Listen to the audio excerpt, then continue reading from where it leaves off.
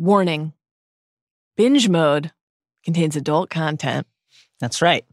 If you're anything like Bill and Fleur, you want to get a extremely haggard and sickly Mr. Ollivander out of the cottage as quickly as possible so you can get back to doing what you guys do best. Now, if you don't want to hear discussions of that kind, why don't you check out one of the other great podcasts from the Ringer Podcast Network, like The Big Picture, Sean Fennessy. One more warning. Binge mode contains spoilers. If you don't yet know why we're sending an owl to the ministry to ask for a copy of Vernon Dudley's CV, which the Snatchers never did, by the way. No. Please proceed with extreme caution. And now, binge mode. The tiny elf trotted into the room, his shaking finger pointing at his old mistress. You must not hurt Harry Potter! He squeaked. Kill him, sissy! Shrieked Bellatrix, but there was another loud crack, and Narcissa's wand too flew into the air and landed on the other side of the room. You dirty little monkey! Bawled Bellatrix. How dare you take a witch's wand! How dare you defy your masters! Dobby has no master! Squealed the elf. Dobby is a free elf! And Dobby has come to save Harry Potter and his friends!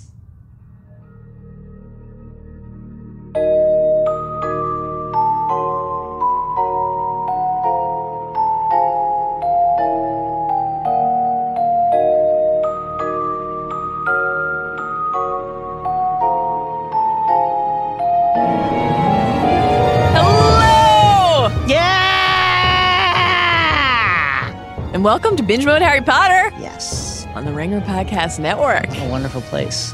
I'm Mallory Rubin, executive editor of TheRinger.com. Oh! It's a great website. Sure is.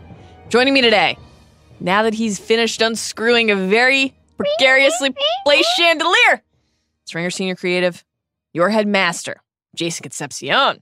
Mal, you must not hurt Harry Potter! Or Binge Mode Harry Potter, where we're exploring every facet of the Harry Potter universe. Whether or not Lupin named you Godfather.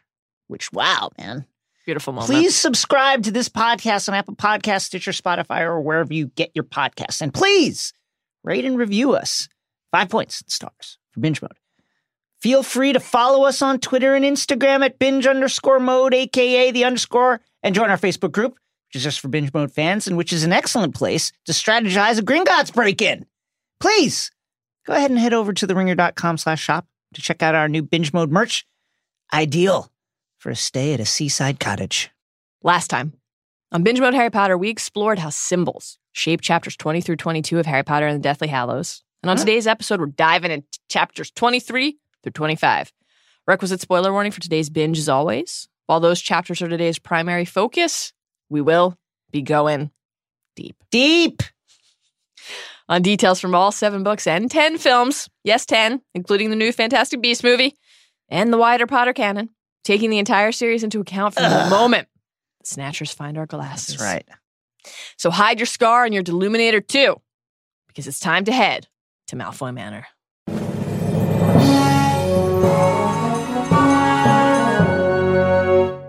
Mal, stop! Do not touch the plot points! We shall all perish if Isaac comes now! Once it's safe, though, let's offer up a brief refresher on what actually happened in Hallows chapters 23 to 25 by climbing aboard the Scarlet Steam Engine of plot, the Hogwarts Express Choo-Choo! The Snatchers strike and capture Harry, Ron, and Hermione, taking them along with Dean Thomas and Gripbook to Malfoy Manor. All but Hermione are sent to the cellar, where they find the imprisoned Mr. Ollivander and Luna. In desperation, with Hermione being tortured upstairs, Harry looks into the shard of mirror, sees a blue eye, and calls for help. It arrives in the form of Dobby, who helps them escape, although Peter Pettigrew dies in the process. Rat squeaks for Wormtail!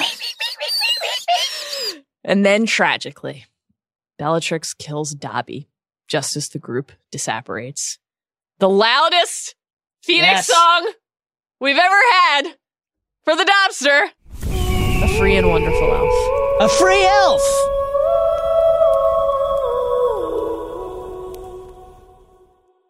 At Shell Cottage, a.k.a. the Fuck Shack, Harry learns about the Elder Wand from Ollivander just as he sees Voldemort take it by breaking into Dumbledore's tomb at Hogwarts. And he learns that Draco Malfoy's wand, which he had wrestled away in the escape, might have changed its allegiance. Then Harry, Ron, and Hermione make plans with Griphook to invade the Lestrange's vault at Gringotts, where they suspect another Horcrux is hidden. Jason. Yes. Am I meant to know but not to pod? Did you know how hard I'd find that? Is that why you made it this difficult? And that gets us to this episode's big idea. So let's dive into the pensive to sift through our thoughts. The defining theme in chapters 23 through 25 of Harry Potter and the Deathly Hallows is... big one, folks. Big one. Choice.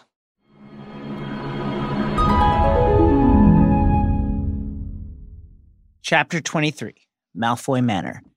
Immediately, Hermione points her wand, not at the approaching foes drawn forth by Harry's utterance of Voldemort's name, but at Harry's face.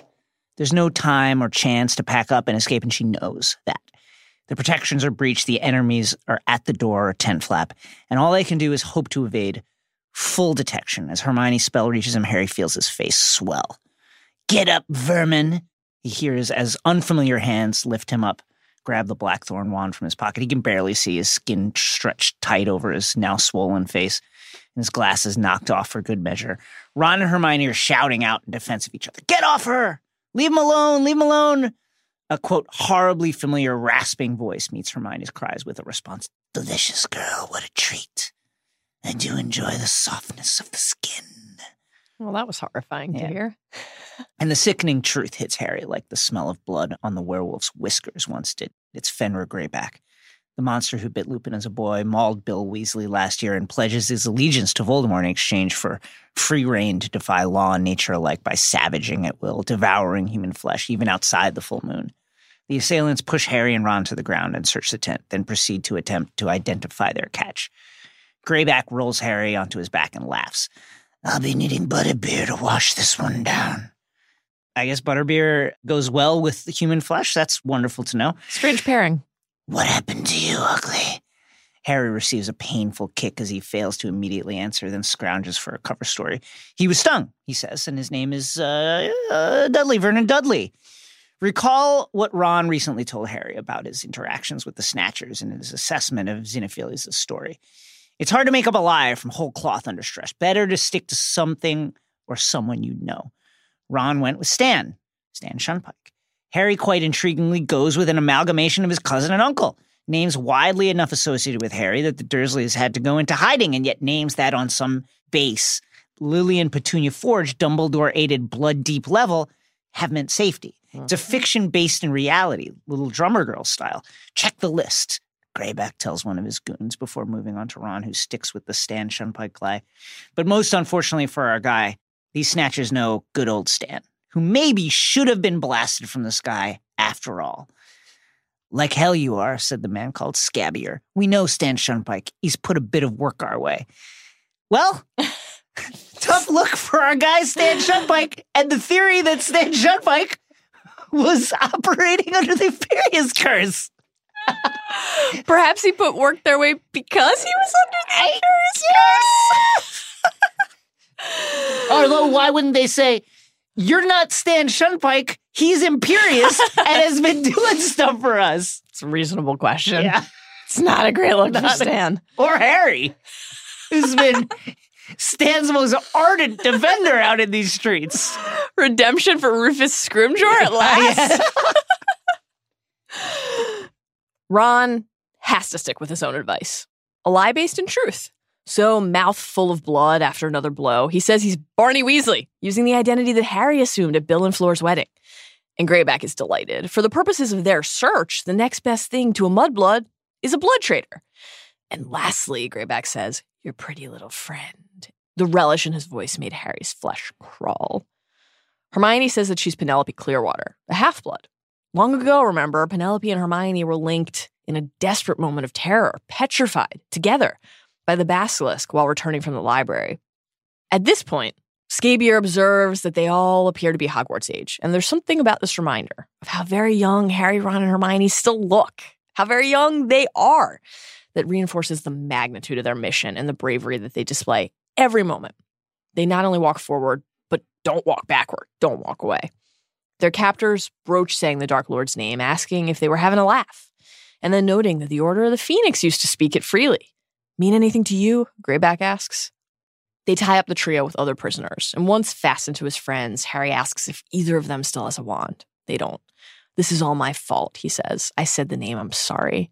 And as he speaks, someone answers, but it's not Ron or Hermione. Harry? Dean? Dean Thomas is tied to Hermione. He's alive. The Snatchers, meanwhile, have checked their list of names, but they can't find any Vernon Dudley on there. Greyback, reeking of blood, sweat, and filth, asks what house Vernon was in. Slytherin, said Harry automatically. This is all deliberate. Fast action meant to craft a house of cards just stable enough to survive a huff of Greyback's foul breath. Quote, funny how they all think we wants to hear that, jeered Scabier out of the shadows. But none of them can tell us where the common room is. Aha! But Harry can. He's been there during his second year when he and Ron imbibed Polyjuice Potion and entered the common room to interrogate Draco Malfoy about the heir of Slytherin. Harry describes it convincingly. Quote, it's full of skulls and stuff. Who could doubt that extremely precise account? Now, he just joking. Not a lot of jokes in this stretch of chapters. He has other details, too. And then old Scabier congratulates Vernon on passing this test, noting that there aren't very many mudblood Slytherins, he says, and then asking who Vernon's father is. Harry continues to craft the fiction, saying that he works in the ministry. And this is a strange choice. Mm-hmm. Quote, he knew that this whole story would collapse with the smallest investigation. Yes, Harry, my boy, but the investigation takes even less time if you say your dad works at the place currently employing the people torturing you. Yeah. Amazingly, however, Harry pulls the Department of Magical Accidents and Catastrophes out of the moleskin pouch embedded in his ass. And Scabier says that he's pretty sure that there is a Dudley in that branch after all. Extremely Voldemort and Goblet of Fire voice. Now see the way that fate favors Harry Potter. Harry's heart is pounding so fast that he thinks it wouldn't surprise him to know that Greyback could see his ribs pulsing. Just as he allows himself to wonder whether sheer luck and, of course, his navigation of the circumstances could get them out of this mess, the bad breaks start coming. First, one of the Snatchers emerges from the tent with Gryffindor's sword, which Greyback, despite not recognizing its exact identity, immediately sees as high quality and goblin-made.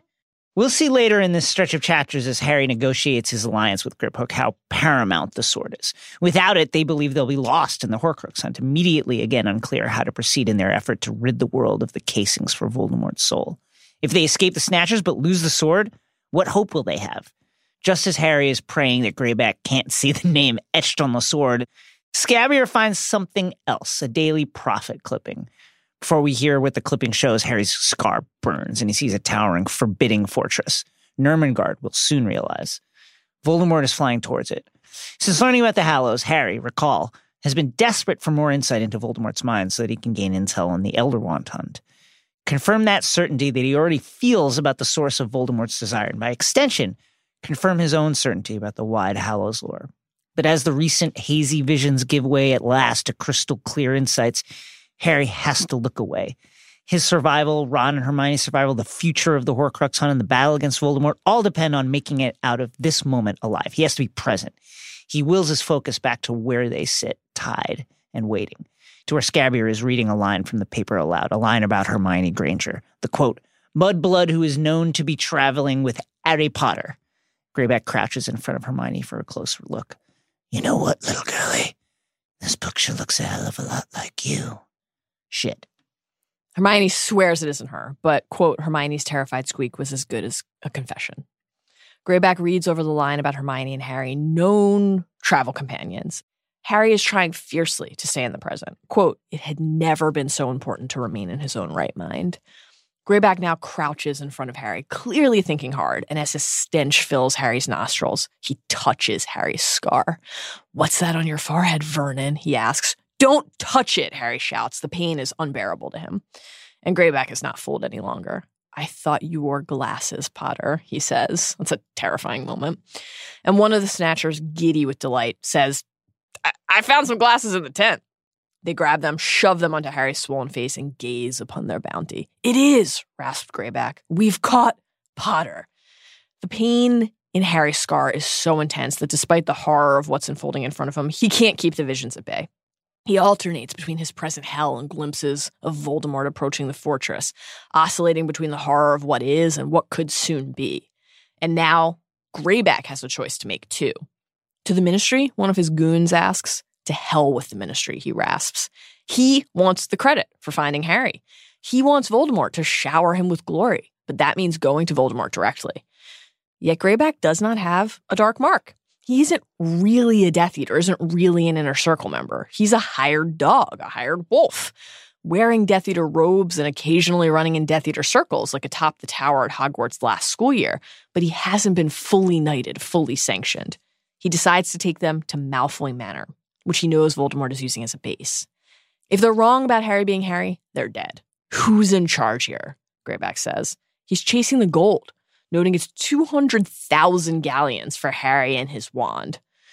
And also clearly chasing the full acceptance that might come from presenting Voldemort with this kind of prize. It's worth the risk to him, because the gain is a kind of freedom and a new kind of honor that he's never had. As this all plays out, Harry's proving unable to block out Voldemort's mind. He now sees a slit in the window atop the tallest tower, and through that, a, quote, skeletal figure. He pulls himself back to hear Greyback announce that they'll be taking the whole lot of prisoners with them, plus the ruby-encrusted sword to collect whatever additional prize money they can. Harry can feel Greyback's nails scratching his scalp as he lifts him. Any contamination concerns from this? Well, like a werewolf contamination concerns? The Snatchers disapparate with their prey, Harry trying to throw himself off from the group. Splinching risk? And seeing a flash of Voldemort slithering into the cell. Both he and Voldemort are entering prisons in a way. They arrive outside the gates of Malfoy Manor, and Harry's briefly relieved to know that Voldemort isn't there yet. He won't be relieved for long. The Snatchers can't get through the gate, contrasting for the readers who saw the iron melt into smoke at Snape and Yaxley's approach the relative unimportance of these captors. As they're permitted to enter the manor, Harry gives into the pain in his scar for a moment. It's a balance. He needs to stay fully focused on the hell they're walking into, but he also needs to know how close the devil is. Sneaking a peek at Voldemort will allow Harry to see when he's heading back. And as he looks through Voldemort's eyes, he witnesses an exchange of incomparable magnitude. The skeleton-like figure with a face like a skull rolls over, looks at Voldemort and smiles. "So you come. I thought you would one day, but your journey was pointless. I never had it." "You lie." Chills. We'll soon realize that this is Grindelwald, infamous Dark Wizard, who, after losing the, quote, duel of legend, heavy air quotes per Rita's request, lived the rest of his years in Nurmengard, the fortress in which he imprisoned his enemies. Clearly, he's been waiting for Voldemort's appearance, and he knows without even asking why Voldemort is here. The Elder Wand. The wand that the merry-faced thief, Grindelwald, took from Grigorovich. The wand that Dumbledore will tell Harry he won from his boyhood friend when he confronted him at last.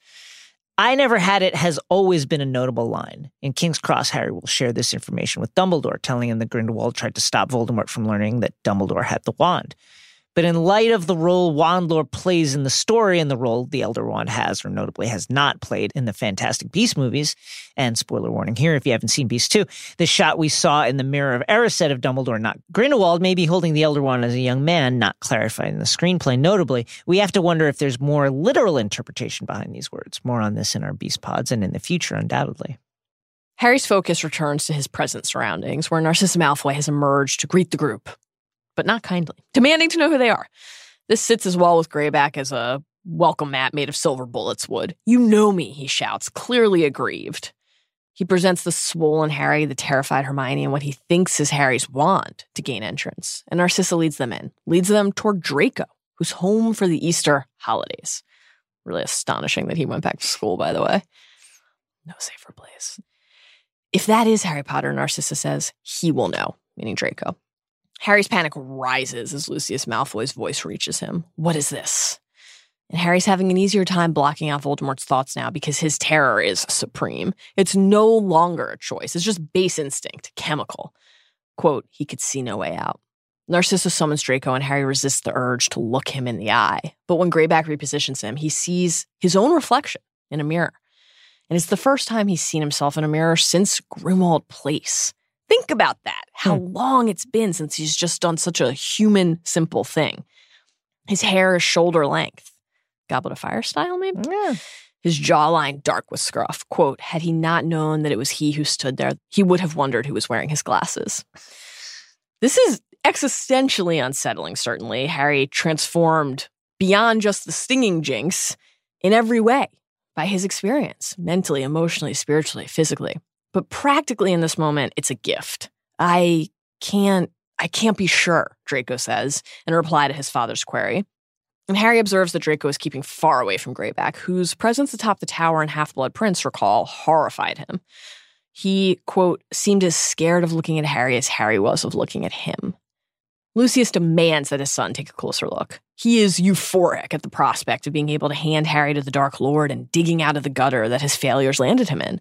Greyback, of course, isn't so keen on Lucius's transparent desire to take credit for Harry's capture. We won't be forgetting who actually caught him, I hope, Greyback says. And Lucius dismisses that concern quickly. He only has eyes for Harry and Lucius's own potential reprieve. And as he hungrily drinks in every inch of Harry's appearance, he spots the mark on Harry's forehead and demands anew that Draco examine the misshapen, clearly jinxed boy before them.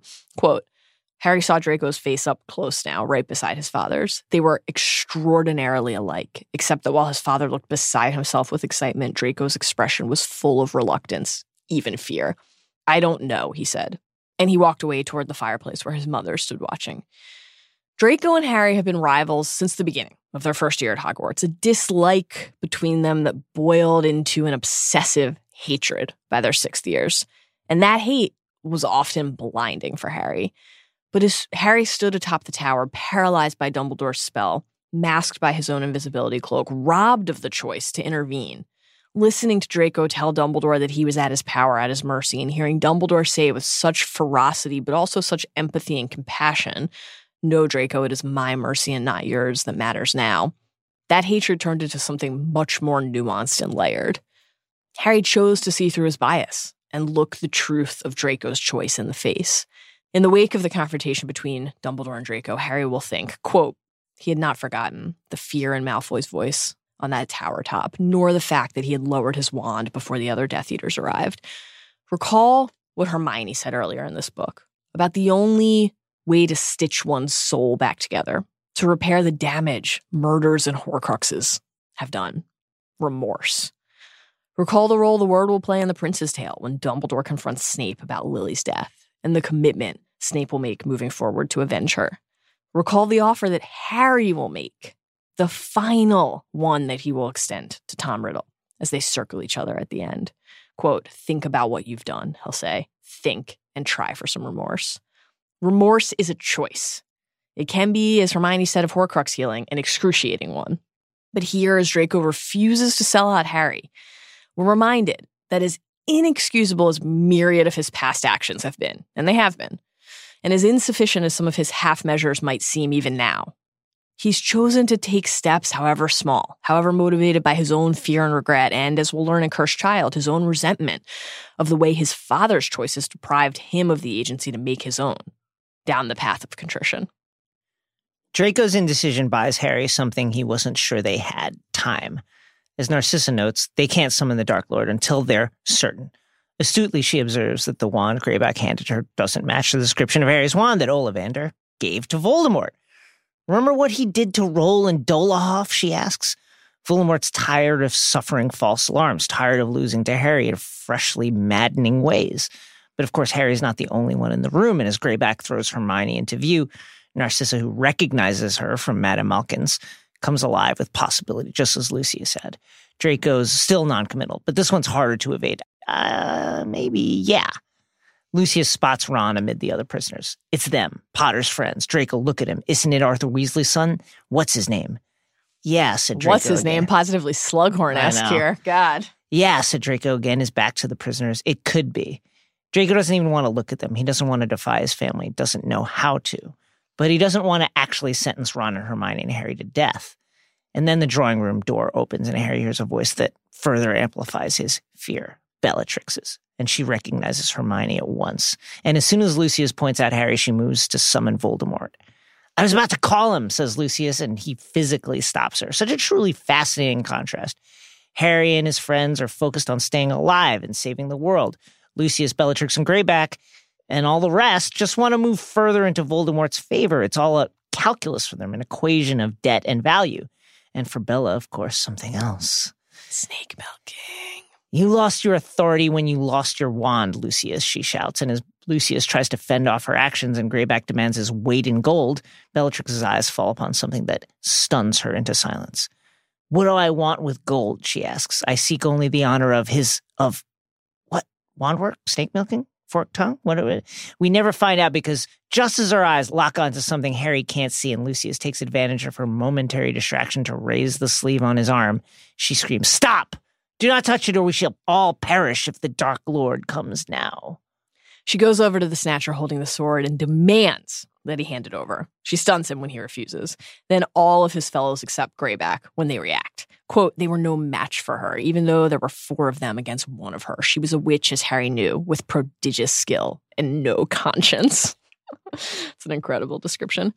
She demands that the cowering Greyback reveal where they got the sword. And then she shares a game-altering piece of information.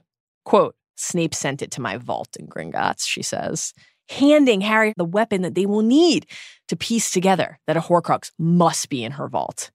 That she'd only be this terrified of the prospect of someone having been in her vault if there was something secured within that no one could be allowed to find. This is the sentence, reinforced by subsequent sentences, uttered without consideration for what it could mean to the people in the room, that leads Harry to Hufflepuff's cup. She orders the prisoners sent to the cellar while she thinks how to extract the information that she needs. She's so out of control as she screams of the danger that they're in that literal fire shoots from her wand, burning a hole in the carpet. Narcissa tells Greyback to take the prisoners down, but Bellatrix stops him at the last moment to demand that he leave Hermione behind. And Ron protests at once. No, you can have me. Keep me. Bellatrix hits him. If she dies under questioning, Bellatrix says, I'll take you next. As they're ushered away, Harry sees her remove a short silver knife from her robes. The knife that will soon kill Dobby. She cuts Hermione free and drags her by the hair to the middle of the room. Bellatrix has made her choice. And like all of her others, it's with no concern for decency or humanity, or for anyone or anything but herself and Voldemort and the fascist, oppressive, bigoted world order that they seek to build, to operate out of fear instead of faith. She sets out to search for every kernel of truth before summoning Voldemort, no matter the cost. Reckon she'll let me have a bit of the girl when she's finished with her? Greyback asks sickeningly as he escorts Harry, Ron, and company to the dungeon chamber. Harry can feel Ron shaking with rage and terror. Greyback ushers them down the stairs through a heavy door that he unlocks with his wand. He leaves them in total darkness. From the book, the echoing bang of the slammed cellar door had not died away before there was a terrible, drawn-out scream from directly above them. Hermione, Ron bellowed, and he started to writhe and struggle against the ropes, tying them together so that Harry staggered. Hermione! Harry begs him to be quiet so they can form a plan, but Ron is beside himself with worry for the woman he loves. He's seen what Bellatrix can do. He's seen what hate and fear can do, and they all have. As Harry implores him to quiet for a moment so they can remove their ropes, another voice emerges through the dark. Harry, Ron, is that you? And it's Luna fucking Lovegood, a light in the dark if there ever was one. So amazing. She wasn't in Azkaban, after all, but here in this prison. Yes, it's me, she says in answer to their disbelieving query. Oh no, I didn't want you to be caught. An icon until the end. Amazing. They ask her if she can help them remove their ropes. Oh yes, I expect so. Incredible. As Hermione and Bellatrix and Ron all scream, Luna retrieves an old nail from near Mr. Ollivander, who's also there in the cellar. They can hear Bellatrix interrogating Hermione about where they got the sword, and Hermione screaming to no avail that they found it. From the book, Hermione screamed again. Ron struggled harder than ever, and the rusty nail slipped onto Harry's wrist. This entire sequence is agonizing, our fear for Hermione paramount and our anguish for Ron overwhelming. Like Harry frozen atop the tower, there's nothing Ron can do right now to try to save the person he loves. There's no choice he can make yet. As Ron's lurch causes the nail in Luna's hand to slip and cut Harry's wrist, and Luna begs Ron to stay still because she can't see what she's doing in the dark, Ron remembers. The Deluminator in his pocket is full of the light that Ron sucked out of the tent when the Snatchers arrived. Quote, unable to rejoin their source, they simply hung there like tiny suns flooding the underground room with light. And with hope, and with reminders of the ever-present force of Dumbledore and good and possibility. They haven't lost yet. Harry looks at Luna and Ollivander and Dean and Griphook. "Hello, Dean," Luna says. Just truly the best. And they hear Bellatrix again, accusing Hermione of lying, torturing her to solicit a truth that Hermione cannot provide. "You have been inside my vault at Gringotts," Bellatrix shrieks. Tell the truth. Tell the truth. What else did you take? What else have you got?" Bellatrix's terror is as palpable as anyone's, though it is not motivated, as the others is, by love. The light in the cellar reveals Ron's desperation anew. He's now checking every inch of the surface for a possible exit or weak spot, even attempting to disapparate without a wand. Luna tells him that there's no way out. She and Mr. Ollivander, who's been there for ages, have tried everything, she says. Hermione screams again, and, quote, "The sound went through Harry like physical pain." He begins to search the walls as well. They hear Bellatrix use the Cruciatus curse on Hermione. Quote, "This kills me." Ron was half sobbing as he pounded the walls with his fists, and Harry, in utter desperation, seized Hagrid's pouch from around his neck and groped inside it. Their fear for Hermione is all-consuming, and the inability to act, to choose to help, is a helplessness that defies comprehension for them. These are people of action. All Harry can do is literally grasp at the straws on his body, or in this case, the strings around his neck. He shakes the snitch. Nothing. He waves his broken wand. Nothing. And then he grabs the shard of Sirius's mirror, and again sees a flash of brightest blue. The eye that he thought at the beginning of the book belonged to Albus Dumbledore. The eye that will soon learn belongs to Aberforth Dumbledore.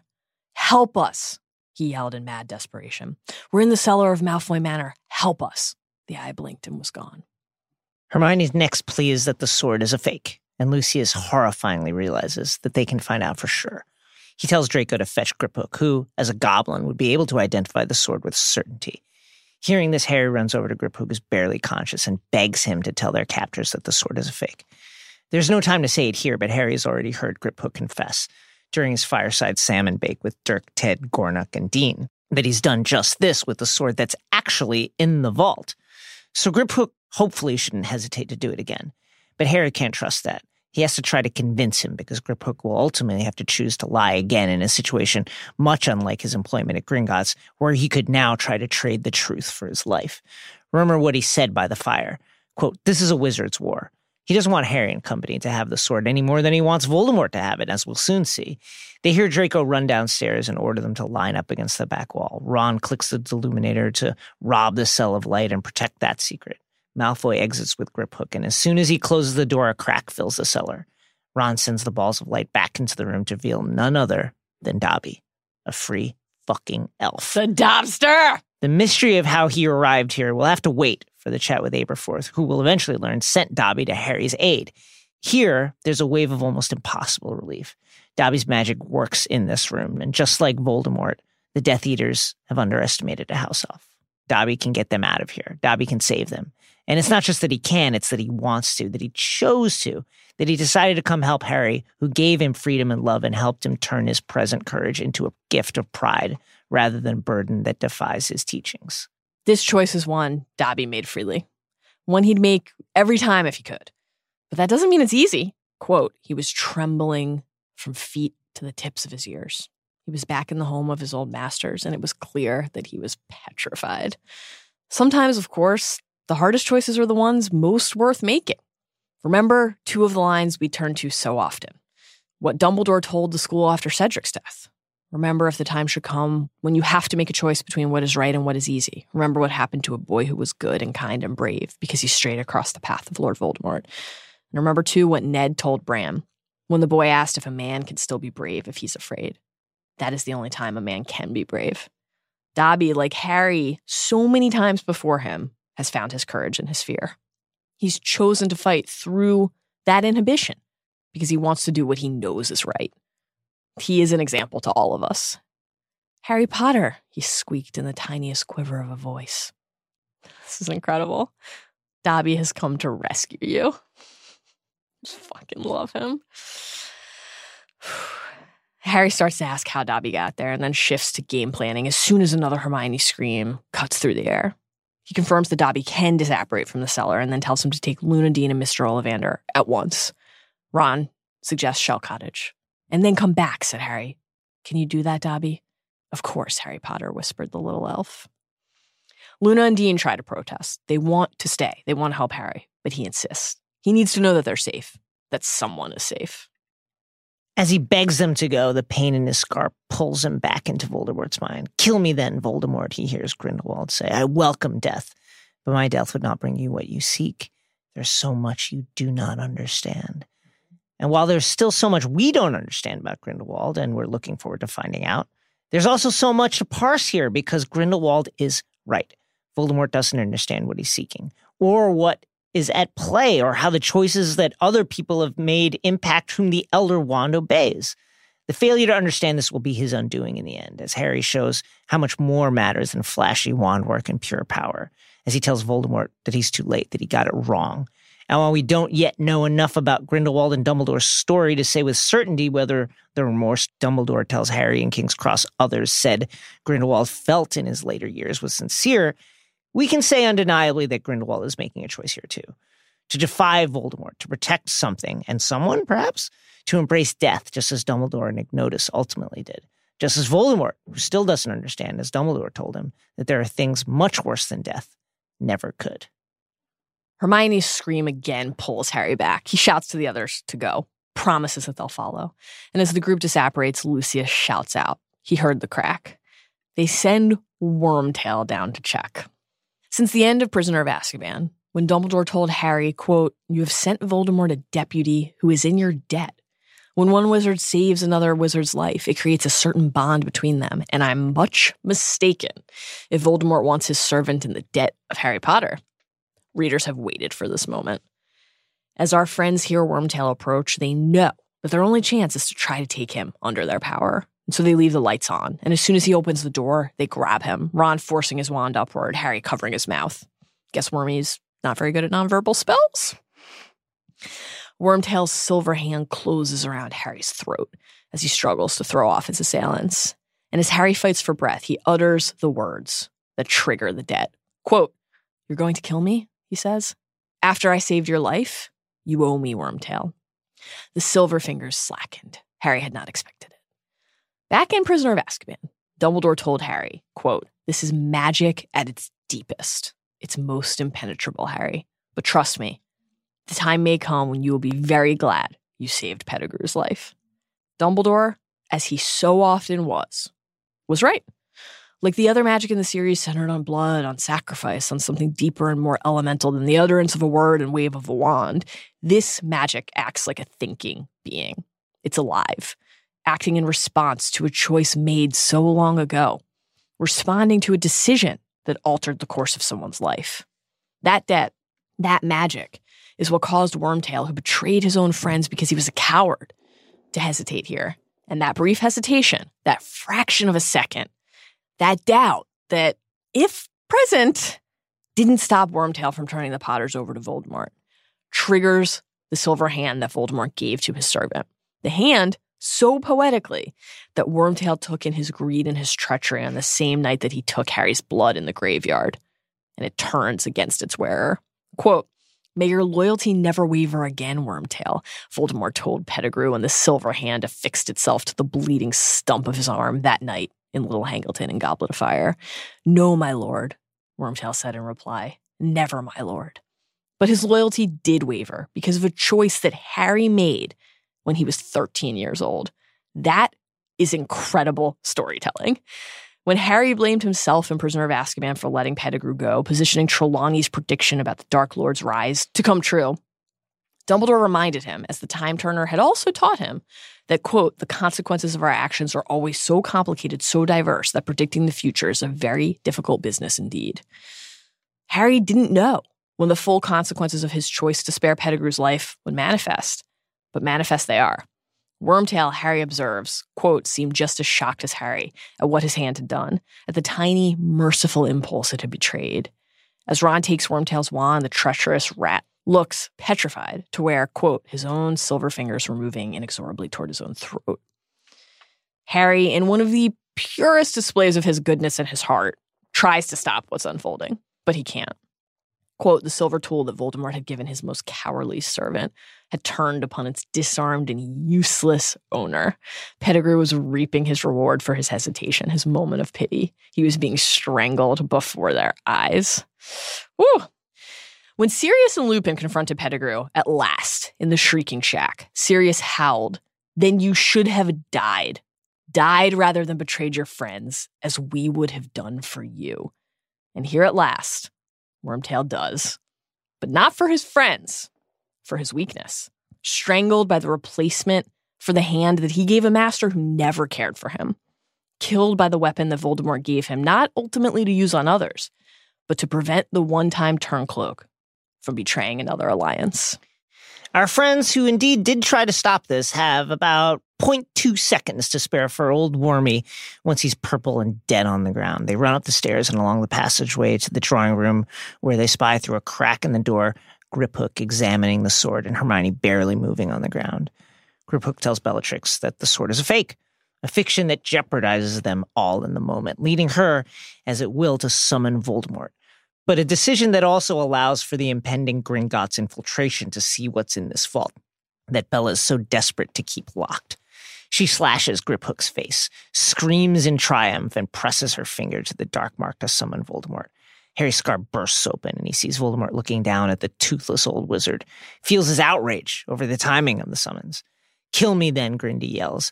"You will not win. You cannot win. That wand will never, ever be yours." An incredible flex here at the end, we have to say, in part because it's true, but also a deliberate provocation and a successful one. The combination of the belittling taunt and the summons from Bella and Voldemort's already diminishing control. Green light fills the room, and Grindelwald falls dead. Back at Malfoy Manor, Bellatrix offers Hermione to Greyback. Ron, not thinking of his own safety, not thinking of anything but the desire to try and save Hermione now that he finally can, screams no and charges into the room and disarms the shocked Bellatrix, whose wand flies to Harry. Harry stuns Lucius and dodges curses from Draco and Narcissa and Greyback, and then he hears words to chill the blood. "Stop her, she dies." Bellatrix has a knife against the throat of Hermione's unconscious body.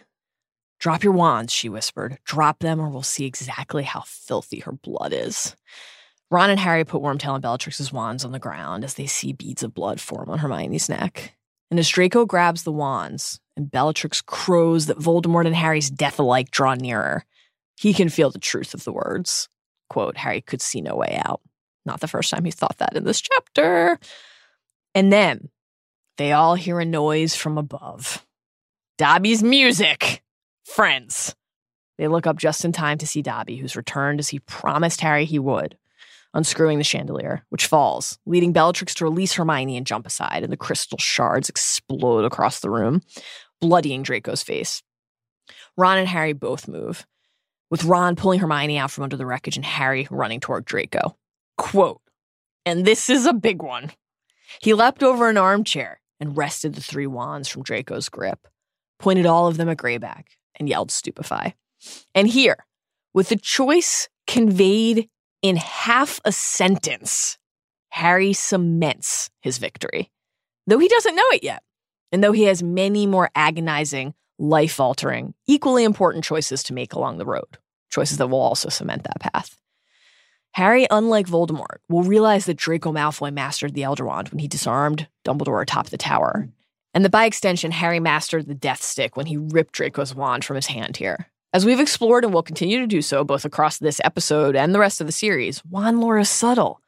But we know one fact, unambiguously. The wand chooses the wizard. And here, Draco's wand, and thus the other wand, the key wand that Draco has mastered, chooses Harry. Quote, so it all comes down to this, doesn't it? Harry will say to Voldemort at the end. Does the wand in your hand know its last master was disarmed? Because if it does, I am the true master of the Elder Wand. J.K. Rowling's characters make choices. It is one of the key defining themes of this story. But she makes choices too. And here, she chose to set up a moment that could generate a so it all comes down to this line in the endgame scene with just 13 words, half a sentence, a fleeting passing moment, reminding us in yet another powerful way that the smallest moments, the most seemingly insignificant choices, can echo across history. Narcissa and Bellatrix now see that it was Dobby who dropped the chandelier. But he doesn't cower when his former masters call his name. "You must not hurt Harry Potter," he says, embodying one of the most essential transformative ideals that fantasy stories can instill. That Frodo taught us, and Tyrion, Arya, and Bran too, and Harry so many times. As Varys said, a very small man can cast a very large shadow. Yes. Bellatrix shrieks at Narcissa to kill the elf, but Dobby uses his magic to summon Narcissa's wand. "How dare you take a witch's wand? How dare you defy your masters?" Bellatrix shouts. "Dobby has no master," squeaked the elf. "Dobby is a free elf, and Dobby has come to save Harry Potter and his friends." Harry can feel how close Voldemort is now. He throws Ron a wand and orders him to go with Hermione. Then Harry reaches down for Griphook and the sword in the goblin's hand. He grabs Dobby's hand next and turns to disapparate. As he takes a last look into the drawing room as he sees a silver blur moving towards them, Bellatrix's knife flying across the room. Harry keeps repeating the destination as he turns, but he's never been to Shell Cottage. He's heading into the unknown. From the book, Dobby's hand jerked in his. He wondered whether the elf was trying to take charge, to pull them in the right direction, and tried by squeezing the fingers to indicate that that was fine with him. That line is so sad to me always. Such a beautiful moment of trust.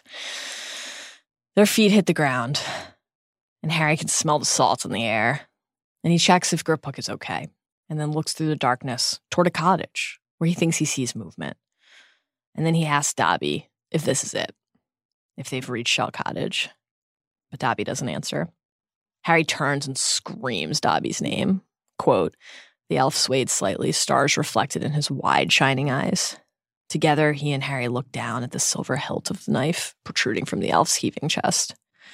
Harry, who a moment ago held 2 wands in his hand ready to fight, in case the cottage he could see housed enemies instead of friends, shouts, 'Help! Help!' without thinking, not caring who comes, as long as it's someone who can help keep Dobby alive. And he looks at the bloodstains spreading on Dobby's chest, from the wound that Dobby got at the sight of his former enslavement, challenging his former masters, asserting his independence and his freedom, saving his friends. Dobby reaches out for Harry, who catches him, lays him on his side on the grass. Quote, "Dobby, no, don't die, don't die." The elf's eyes found him, and his lips trembled with the effort to form words. Harry Potter. And then, with a little shudder, the elf became quite still, and his eyes were nothing more than great glassy orbs sprinkled with light from the stars they could not see. Dobby. This was the first time reading this book for the first time. This was the first moment that I had to really take a break. I was crying so hard that I literally couldn't decipher the words on the page. That was very tough. Awful. Chapter 24, The Wand Maker. An incredible one. Yeah. As Harry kneels beside Dobby's body and the reality of the elf's sacrifice freely given breaks over him, he's transported back to the awful night under the astronomy tower when he beheld Dumbledore's lifeless form. Quote, "It was like sinking into an old nightmare."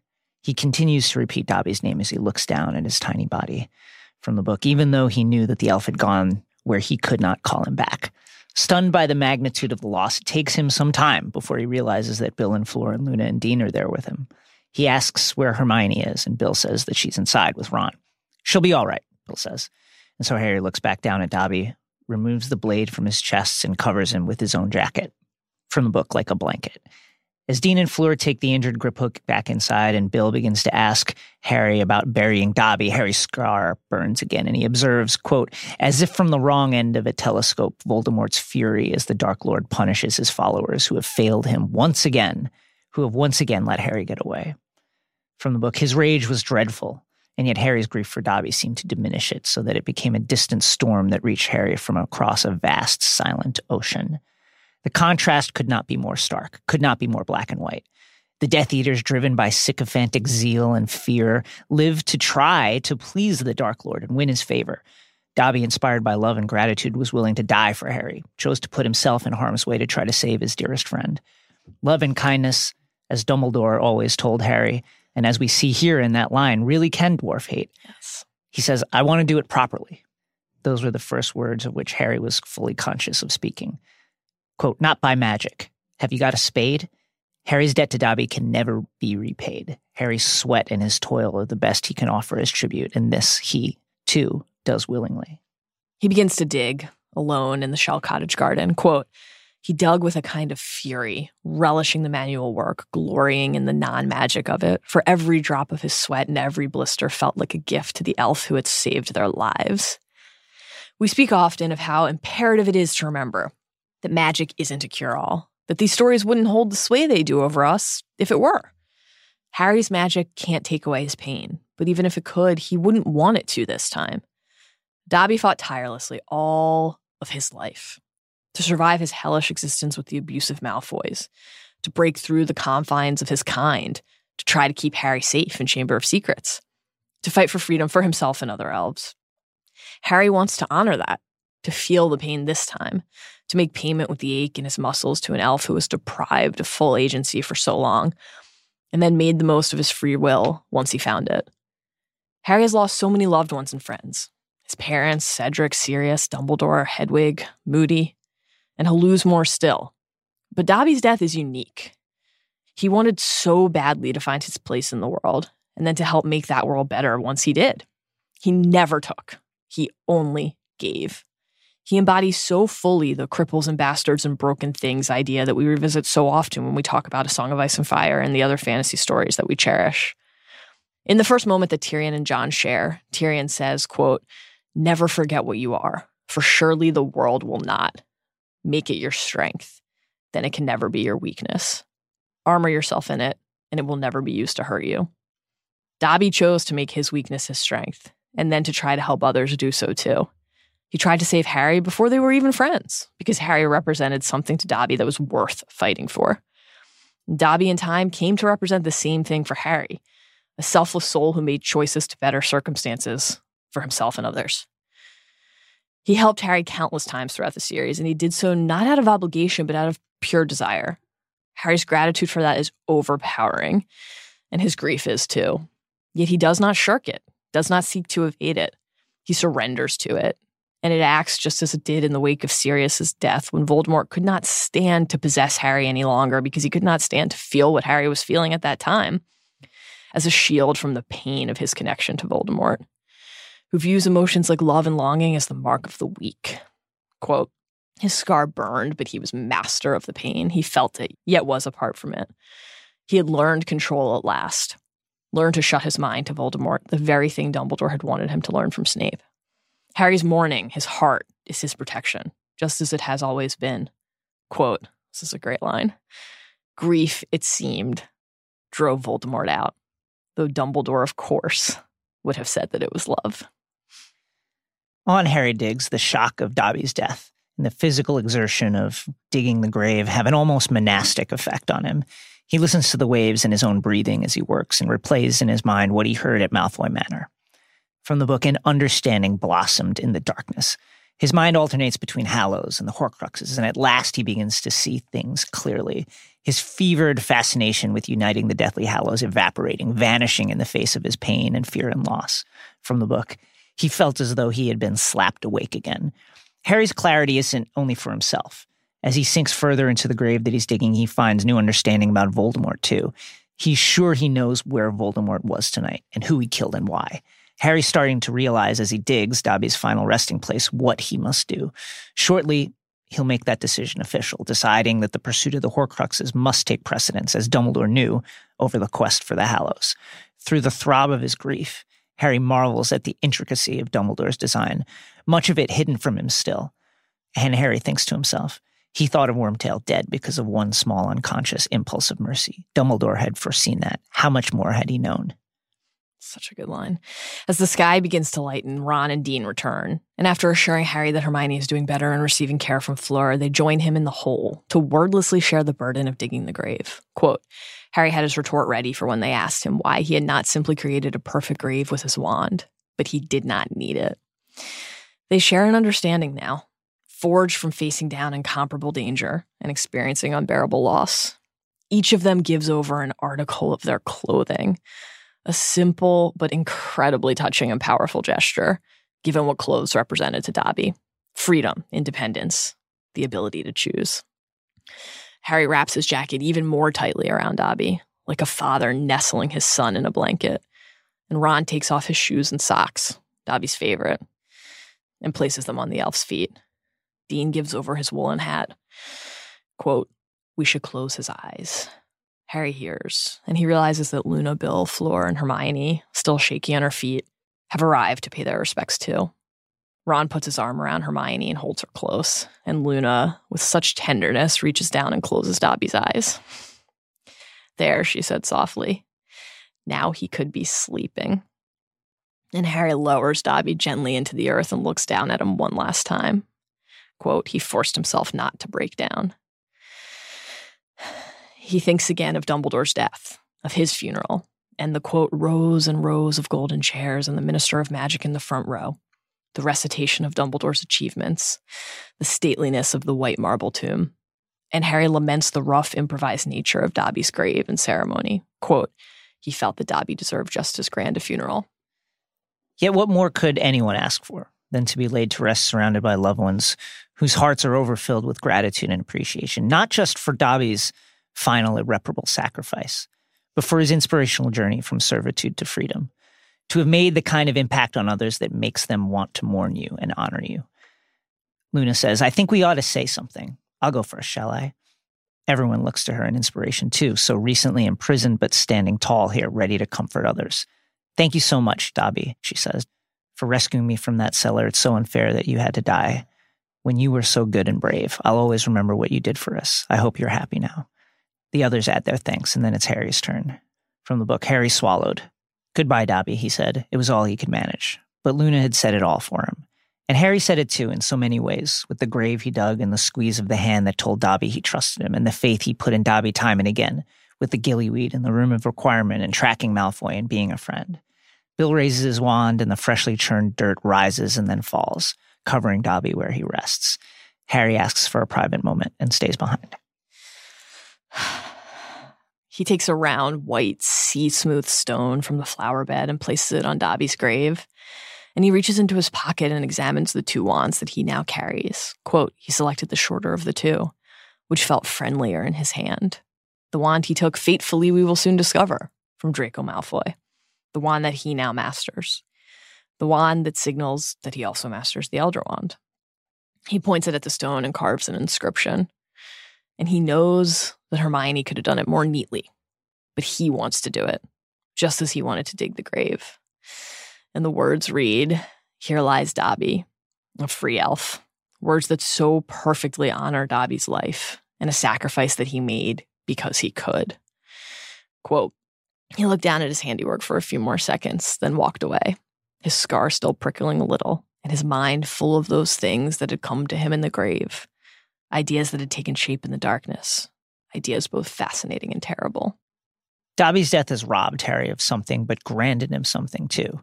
The Harry that emerges from the grave, just like the Harry that will later emerge from the pensive, is different, more self-assured, like a compass pointing north, weighed down by despair, but guided by newfound certainty too. He walks into Shell Cottage and finds everyone sitting in the living room discussing the new security precautions. The Death Eaters now know that Ron is with Harry, and with his ghoul cover blown, Voldemort's minions are certain to come after the Weasleys. Ginny, thankfully, was home for the holidays, safe from the Death Eaters at Hogwarts.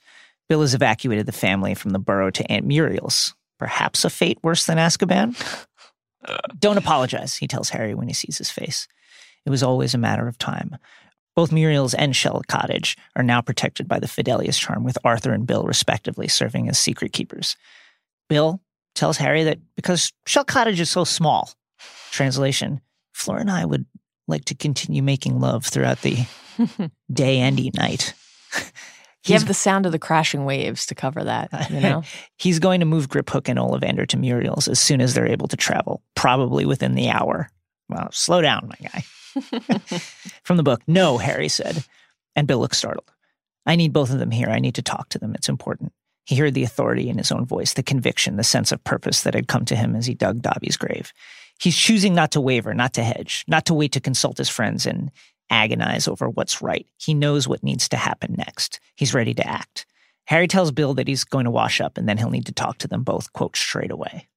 As Harry rinses the mud and blood from his body, he again replays the night's events in his mind. He thinks of the piercing blue eye that he saw in the broken mirror. Quote, Harry knew what he had seen. Dumbledore's eye, he thinks, and in a sense, he's right.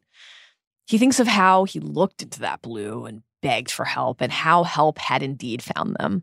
And he recalls the headmaster's words back in Chamber of Secrets, as he knew Harry stood invisible and listening in Hagrid's hut.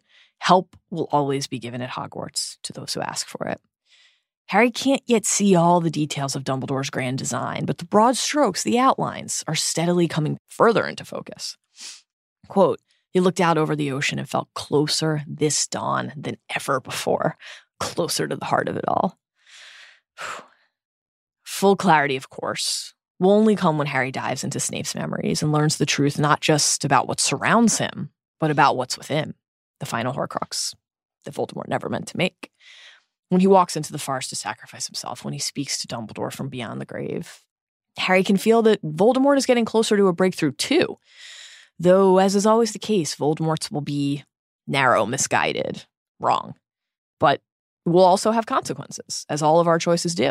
Quote, Harry understood and yet did not understand. His instinct was telling him one thing, his brain quite another. The Dumbledore in Harry's head smiled, surveying Harry over the tips of his fingers, pressed together as if in prayer. He thinks of the Deluminator that Dumbledore gave Ron to lead him back to help Ron find the light. He thinks of Wormtail and how Albus knew that the Turncloak felt some tiny smidge of regret, enough that the magic of the life debt between Harry and Pettigrew would activate somehow.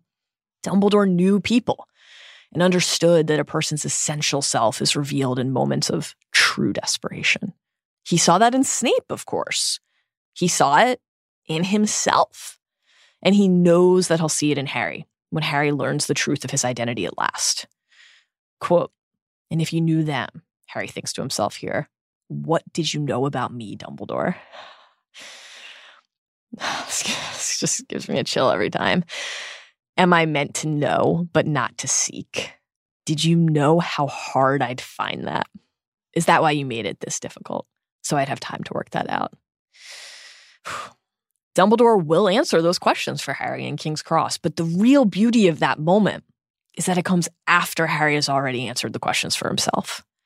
His decision to head to the forest to give himself over to Voldemort must be a choice that he makes freely, because sacrifice cannot be asked. It must be given. He knows, as he helped Harry see in Half-Blood Prince, that destiny is not predetermined. It is what we make it. Got to, Dumbledore said to Harry at that time. Of course you've got to, but not because of the prophecy, because you yourself will never rest until you've tried. He knew that Harry would never rest, that he'd want to walk into that arena with his head held high, and he was right. Quote, if you laid hands on them, Dumbledore will tell Harry of the Hallows and King's Cross, I wanted you to possess them safely. You are the true master of death, because the true master does not seek to run away from death. As Harry dries his hands, the outline of an all too familiar building flashes before his eyes. Hogwarts. Harry finds Bill and Fleur by the stairs and reiterates that he needs to speak to Griphook and Ollivander. Fleur briefly objects, noting that both are injured and exhausted. Meanwhile, Bill was trying to eject them from the premises 5 minutes ago. Quote, I'm sorry, but it can't wait. I need to talk to them now, privately and separately. It's urgent. Bill demands that Harry explain. Ron, he says, refused to tell him anything. Harry flatly, but without annoyance, without animosity, but also without hesitation, refuses. You're in the order, Bill. You know Dumbledore left us a mission. We're not supposed to talk about it to anyone else. Bill regards Harry for a long moment, then asks whom Harry would like to speak to first. And this is the moment of truth. Time is short and growing shorter. Voldemort, Harry knows, is close to acquiring the Elder Wand. The answer he gives now will set the course of the battle to come. From the book, now is the moment to decide Horcruxes or Hallows. Griphook, Harry says. I'll speak to Griphook first. Horcruxes it is. From the book. His heart was racing as if he had been sprinting and had just cleared an enormous obstacle. The conversations that Harry has next will confirm that this was the right choice. And armed with information, he needs to walk the path that he's now decided to travel, but he's already decided. Decided to trust in the lessons and guidance of the past. Decided to fight to undo evil. Decided to follow the course Dumbledore set for him and Ron and Hermione wanted to stick to. Decided to let go of the longing growing in his heart for the Hallows, and in letting it go, of course, he'll position himself to master the Hallows in the end. Bill leads Harry up the stairs, and after a few steps, he realizes that Ron and Hermione aren't with him, and he stops and calls to them. I need you to as well. This is an incredible moment. Even Ron and Hermione, who've shared so much with Harry, are awed by what they're seeing, by the conviction and leadership that he's displaying. And looking relieved by the invitation, they join him, and together they go to see Griphook. Harry apologizes for disturbing the goblin's rest and asks after his mending legs. You probably don't remember, Harry begins to say, but of course Griphook does. That I was the goblin who showed you to your vault the first time you ever visited Gringotts, he replies. Even now, after 7 years in the wizarding world, Harry doesn't fully grasp the extent of his fame. Griphook is perplexed by Harry. He tells him that he watched Harry bury Dobby from the window. And you know what else Grippy finds weird? The fact that he's alive right now, because a wizard went out of his way to save a goblin's life. Griphook has worked closely with witches and wizards, observing their needs, safeguarding their treasures, resenting them. He knows them and recognizes their pettiness and their greed. And so it is highly notable that with a lifetime of that experience, watching those wizarding wars unfold, Griphook is so surprised to encounter a wizard who values life, no matter whose. But Harry's impatient. Everything that he's doing is about pursuing and protecting the sanctity of life. But that doesn't mean he has time for a philosophical chat about it all. He needs Griphook's help now. Quote, I need to break into a Gringotts vault. He didn't mean to state it quite so plainly, but as he spoke, he saw through Voldemort's eyes the outline of Hogwarts. He knows that soon the Dark Lord will have the Elder Wand. Ron and Hermione, who didn't debrief with Harry before this, remember, and are hearing his plan right along with Griphook, look completely stunned. They're not alone. It is impossible, Griphook says. Ron and Harry, though, point out that isn't true. A would-be thief, Quirrell, broke into a vault during Harry's very first visit to the bank. Griphook says that the vault in question was empty and therefore not robustly protected. And then we get the hammer line from Harry Potter.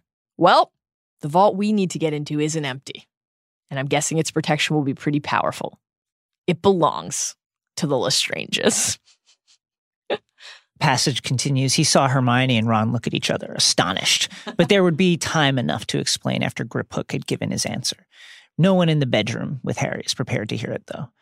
You have no chance, said Griphook flatly. No chance at all. He begins to recite the words inscribed at the entrance to deter would-be thieves. But this doesn't cow Harry. He completes the sentence for Griphook. He knows the madness of what he's suggesting, but also the imperativeness, and also that the noble intention behind this quest justifies it. I'm not trying to get myself any treasure, he tells the goblin. I'm not trying to take anything for personal gain. Can you believe that? Griphook says that if you could believe it of any wizard, it would be Harry, who showed so much uncommon care for Dobby and himself. Griphook's conversation with Harry is fascinating in the way that it further reveals and explores the fissures within the magical community and the resentment of the non-humans therein. Wizards and witches, or as Griphook calls them here, wand carriers, have long taken their fellows for granted and ignored their complaints. Recall what Dumbledore said to Harry of the statue of magical brethren in the Ministry of Magic. Quote, the fountain we destroyed tonight told a lie. We wizards have mistreated and abused our fellows for too long, and we are now reaping our reward. We've seen it with the house elf rights. We've seen it with the centaurs' reclamation of their forest, and we're seeing it here now with the goblins as Griphook takes this opportunity to air their grievances. He says, the right to carry a wand has long been contested between wizards and goblins. Well, goblins can do magic without wands, said Ron. That is immaterial. Wizards refuse to share the secrets of wand lore and with other magical beings. They deny us the possibility of extending our powers. This discussion primes us yet again for the importance of wand lore for the endgame, and it also illustrates an important point. Most people support equality in the abstract, but true fairness cannot be achieved without a cost in status and currency and access to resources, in simple convenience. Privileged groups, no matter how fair-minded, are loath to hand over such things out of the goodness of their hearts. In other words, Griphook, as annoying as his timing appears, is right to raise such issues now when he has leverage and wizards in need of goblin aid have no choice but to listen. Ron notes that goblins don't share their magic either, like how to make their swords and their armor, but Harry, growing worried by Griphook's visible anger, quiets him. It doesn't matter, said Harry, noting Griphook's rising color. This isn't about wizards versus goblins or any other sort of magical creature, but it is about precisely that, says Griphook. As the Dark Lord becomes ever more powerful, your race is set still firmly above mine. Gringotts falls under wizarding rule. House elves are slaughtered, and who amongst the wand carriers protests? Hermione Granger, that's who. We protest, and I'm hunted quite as much as any goblin or elf, Griphook. I'm a mudblood. Hermione notes that Harry was the one who freed Dobby and continues, "Did you know that we've wanted elves to be freed for years?" Parenthetical Ron fidgeted uncomfortably on the arm of Hermione's chair. "You can't want you-know-who defeated more than we do, Griphook. Quite a charitable use of we to describe Hermione's own very radical and very righteous position on house elf emancipation. But point taken. Our trio is fighting for fairness and freedom and the end of a regime that would seek to deny them." Griphook, while not convinced, is interested enough to hear Harry out. He asks Harry what he's after, noting that the sword inside the vault is a fake and that Harry must know he has the real one since he asked him to lie. "But the fake sword isn't the only thing in the vault, is it?" asked Harry. "Perhaps you've seen the other things in there?" Griphook says it's against the Goblin's Code to speak of such things. Quote, "We are the guardians of fabulous treasures, many of which," he notes and will note again as a firm condition moving forward, "were wrought by their hands.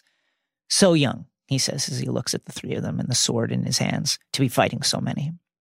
Harry begs him for help. "You're our one chance," he says. In the end, Griphook, intrigued by these young rebels and impressed by the odds they're willing to take on, agrees to consider Harry's request. As Harry takes the sword, he thinks he sees resentments in the goblin's eyes. Our trio exits, and Hermione, of course, has picked up the subtext fueling Harry's request. "Harry," she whispers, "are you saying there's a Horcrux in Lestrange's vault?"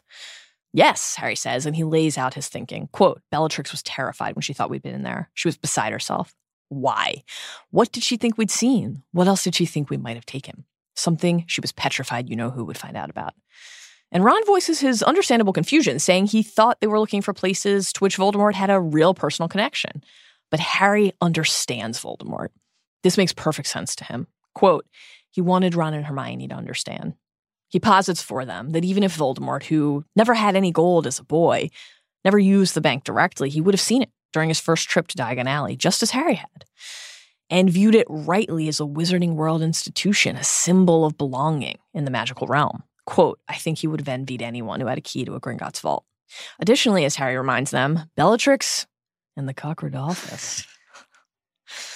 Can we get some pages for Rodolphus, by the way? I mean, he'll pop up in Cursed Child, I but think like, it's actually perfect that the cuck Rodolphus is just lurking on the edges of scenes, watching his wife slobber over Voldemort.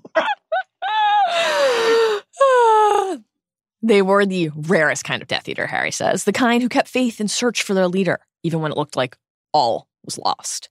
Harry, though, doesn't believe that Voldemort would have revealed the true nature of the object he asked them to sequester, just as he never told Lucius what the diary really was. He would have asked her simply to keep it safe. Quote, "The safest place in the world for anything you want to hide," Hagrid told me. Except for Hogwarts. Well, if Hagrid said it. We're about to see how safe Hogwarts really is. Ron drinks this all in and then says, "You really understand him." And for a long time, Harry resisted that understanding, feared it. Recall how Harry confessed to Dumbledore in Chamber of Secrets that Tom Riddle had observed the similarities between them, and coming from his good personal friend. Yes. He took those observations seriously. Recall how Harry protested that characterization, then gave in to his fears. He remembered how the Sorting Hat wanted to put him in Slytherin House. And recall, too, the signature line that Dumbledore issued in response, a line that cuts to the heart of one of the Harry Potter saga's central propositions, and that has guided and encouraged Harry and readers alike for so many years. "It is our choices, Harry," Dumbledore says, "that show what we truly are, far more than our abilities." Dumbledore, of course, learned that directly, and Harry has too. And here, he's choosing to give in to that understanding that Ron is highlighting, to use it as a guide and a tool. "Bits of him," Harry says in reply. "Bits. I just wish I'd understood Dumbledore as much." It's time to talk to Ollivander. From the book, Ron and Hermione looked bewildered, but impressed as they followed him across the little landing. Quite a contrast to those lonely, angry nights in the woods, wondering if anyone had a plan. The wand maker is in a bad way. Wan, and quote, emaciated, the bones of his face sticking sharply against the yellow skin. Again, Bill was like, let's get this guy out of here as soon as possible so we can have the bed again. It did say there were 3 bedrooms. Listen. Harry apologizes for disturbing him, and Mr. Ollivander thanks him for saving their lives. He says, "I thought we would die in that place. I can never thank you enough." Harry can feel his scar throbbing and knows he's running out of time to try to beat Voldemort to the wand or stop him from getting to it. from the book, yet he had made his decision when he chose to speak to Griphook first. He presents Mr. Ollivander with the halves of his broken holly wand and asks if it can be repaired. No, Mr. Ollivander says. A wand that has suffered this degree of damage cannot be repaired by any means that I know of. Notable, given that Harry will in fact find a way to repair it using the Elder Wand, a key here to reinforce how little even a wand maker knows of the Wand of Destiny's true power. Harry was prepared to hear that answer, but even so, it's devastating. Next, Harry hands the wand maker the two wands which he commandeered in the escape from Malfoy Manor and asks him to identify them. The first, longer, more rigid, fittingly, quote, unyielding, belonged to Bellatrix Lestrange. The second, shorter, and again fittingly and notably, quote, reasonably springy, was Draco Malfoy's. Harry makes note of the past tense in both cases, the use of belonged and was instead of belongs and is. Was? Harry asks. Isn't it still his? In response, Ollivander gives Harry and us essential insight into the mysterious magic surrounding Wandlore, magic which will be crucial in the battle to come. Perhaps not, he says. If you took it. I did. Then it may be yours, Ollivander says. Of course, the manner of taking matters much depends on the wand itself. In general, however, where a wand has been won, its allegiance will change. This, we'll realize, is exactly what transpired. Draco's wand recognized Harry as its new master when he took it. And because of that, the other wand that Draco mastered when he disarmed Dumbledore, the Elder Wand, will recognize Harry as its master as well, never working properly for Voldemort, whom it did not serve or obey. Harry observes that Ollivander speaks of wands like beings that can think and feel, and that's because they can. The wand chooses the wizard, Ollivander says. That much has always been clear to those of us who have studied wand lore. Harry confirms that a wizard who isn't the master of a wand can still use it, and Ollivander says yes, any witch or wizard can channel their magic. But the best results come from the wand with whom the full connection exists. And of course, as we've seen with the instance of Priori Incantatem in the graveyard and the way Harry's wand behaved that night in the sky, and the bet Harry will make that the Elder Wand won't kill its master, the connection matters because the wand recognizes the bond too and seeks to protect it. These connections are complex, Ollivander says, and Harry's decision to learn about these complexities so that he can appreciate, understand, and use them will position him to beat a wizard who has never bothered to understand them at all, thinking only that power and skill would win the day. An initial attraction, Ollivander says, and then a mutual quest for experience, the wand learning from the wizard from the wand. Harry asks if he can use the wand he took from Draco safely. I think so, Ollivander says. Subtle laws govern wand ownership, but the conquered wand will usually bend its will to its new master. We'll soon see how true that is. Ron asks the same of Pettigrew's wand, which he took and which Ollivander made for him during his imprisonment. Yes, he tells them. If you want it, it is more likely to do your bidding and do it well than another wand. And this holds true for all wands, does it? Harry asks. He's preparing to steer Ollivander to the subject of the Elder Wand at last. You ask deep questions, Mr. Potter, Ollivander says. Wand lore is a complex and mysterious branch of magic. It feels like a lifetime ago that Harry was more interested in sneaking into Hogsmeade or focusing on Quidditch or thinking about girls than focusing on his mission of the moment. He's changed so deeply, and he presses on, confirming that it isn't necessary to kill a wand's owner in order to win the instrument's allegiance. Ollivander, disturbed now, swallows as he says, no. Quote, I should not say that it is necessary. There are legends, though, said Harry, and as his heart rate quickened, the pain in his scar became more intense. He was sure that Voldemort had decided to put his idea into action. Legends about a wand, or wands, that have passed from hand to hand by murder. Ollivander blanches. He clearly understands what Harry is referencing. Only one wand, I think, he whispered. Harry asks rhetorically if Voldemort is interested in that wand. He's playing out a script in his mind here. And Ollivander is stunned and more than a little afraid. How, croaked Ollivander, and he looked appealingly at Ron and Hermione for help. How do you know this? Harry is saying things aloud that he could only know if he had been in the room or seen through Voldemort's eyes, as is the case. But Harry does nothing to dispel Ollivander's terror in the face of this seeming omniscience. Quote, he wanted you to tell him how to overcome the connection between our wands, said Harry. Ollivander looked terrified. And Ollivander screams that he was tortured. Quote, I had no choice but to tell him what I knew, what I guessed. The power of somebody in this story saying, I had no choice, is substantial. I understand, Harry says, excusing Ollivander, inviting him to continue to reveal what occurred. And Harry confirms that Ollivander told Voldemort about the twin cores and encouraged him to use another wizard's wand instead. Quote, Ollivander looked horrified, transfixed by the amount that Harry knew. Harry, showing astonishing calm and poise, notes that the advice didn't work and asks Ollivander if he knows why. And it turns out that Ollivander's as mystified as everyone else is by what Harry's wand did to Lucius's borrowed wand the night of the Seven Potters battle. I had never heard of such a thing, he says. Only Dumbledore in King's Cross will be able to explain this with one of his trademark guesses that Harry and readers alike accept as truth, as gospel. That the unprecedented connection between Harry and Voldemort included Harry's wand imbibing some of the power of Voldemort's that night in the graveyard when brother wands met. And then, recognizing, quote, a man who was both kin and mortal enemy, it regurgitated some of his own magic against him. Back in the present day, Ollivander confirms in reply to Harry's query about the wand that changes hands by murder, and that Voldemort will continue to think must do so, thus killing Snape to try to secure it. That Voldemort's response to what Harry's wand did to the borrowed wand absent of Twin Core during the Seven Potters battle was to seek the Elder Wand. Yes, Ollivander says. He wanted to know everything I could tell him about the wand, variously known as the Death Stick, the Wand of Destiny, or the Elder Wand. The passage continues. Harry glanced sideways at Hermione. She looked flabbergasted. But, Harry's realized, Voldemort will soon discover that Harry's wand is off the board. Hermione's wand and the Blackthorn wand are back at Malfoy Manor, and if they're examined properly using Priori Incantatem, Harry says, Voldemort will learn the truth. And now, Ollivander has something new to offer in response. Quote, the Dark Lord no longer seeks the Elder Wand only for your destruction, Mr. Potter. He is determined to possess it because he believes it will make him truly invulnerable. And this tracks, of course, with everything that we know about Voldemort and his view on power. Recall what Dumbledore said in Half-Blood Prince about Tom Riddle's forays and his journey, quote, beyond the realms of what we might call usual evil. He isn't content to just settle for the win. He needs to dominate always in newfound ways. He must be, as the fuzzy memory of his self said to Harry in Chamber of Secrets so long ago, the greatest sorcerer in the world. And that blinding greed and arrogance will be his downfall. And will it, Harry asks, of the wand and its power?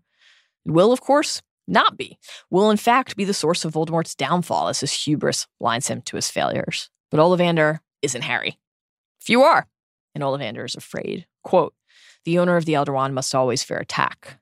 But the idea of the Dark Lord in possession of the Death Stick is, I must admit, formidable.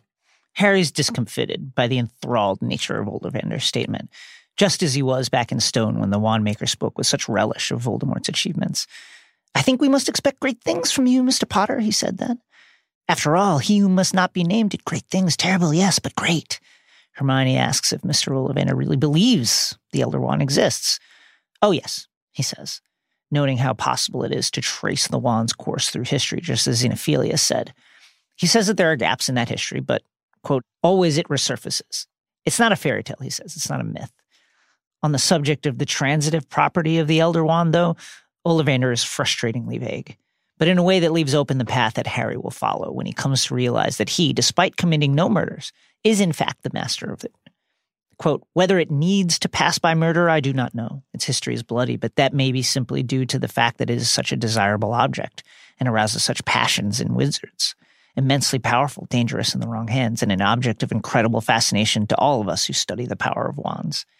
Harry asks about Grigorovich. There's a rumor, he says, of the Wandmaker's possession of the Death Stick. You can see how good it would be for business that he was studying and duplicating the qualities of the Elder Wand. And finally, Harry arrives at the crucial question. What do you know about the Deathly Hallows? The what? Asked the Wandmaker, looking utterly bewildered. Xenophilius Lovegood told Harry that precious few knew about the 3 legendary items and that fewer still actually believed they exist. He's asking because he needs to confirm his other suspicion, that Voldemort does not know either. Huh? That he seeks the wand not recognizing its place as one of 3. That he's once again failing to see the whole, and that his obsession over the part is something Harry can seek to exploit. Ollivander's answer confirms this. The Deathly Hallows, Harry repeats. Ollivander says, I'm afraid I don't know what you're talking about. Is this still something to do with wands? Harry observes him closely and decides that he believes him. Harry bids Ollivander to get some rest, and our friends exit to discuss what they've just learned. And Harry tells Ron and Hermione that Grigorovich had the Elder Wand, that Grindelwald stole it from him and rose to power, and that Dumbledore won the Elder Wand from Grindelwald in their famous duel. They're obviously stunned, and as he speaks, he can see Voldemort getting nearer and nearer to Hogwarts, but he fights to hold off the vision so that he can finish explaining. And Ron, in his shock, says, Dumbledore had the Elder Wand? But then, where's it now? Good question. But Harry knows the answer. At Hogwarts, he says. And Ron shouts that they must go now, must try to beat Voldemort to it. It's too late for that, Harry says. He knows where it is. He's there now. And Ron is aghast. Quote, why did you talk to Griphook first? We could have gone. We could still go. And in a way, it's much the same pitch that Harry had been making back when Ron and Hermione wanted him to focus on the Horcruxes instead of the Hallows. And Harry sinks to the ground from the pain in his head, and he says, quote, Dumbledore didn't want me to have it. He didn't want me to take it. He wanted me to get the Horcruxes. But Harry isn't doing this because Dumbledore said so. He's doing it because he's chosen to. Because his own epiphanies and revelations have shown him the righteousness of this course.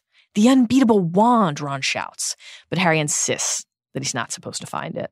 And this choice, like so many others that Harry makes, will contribute to his victory. Harry will choose, after defeating Voldemort, to use the Elder Wand not to keep, but to repair his own.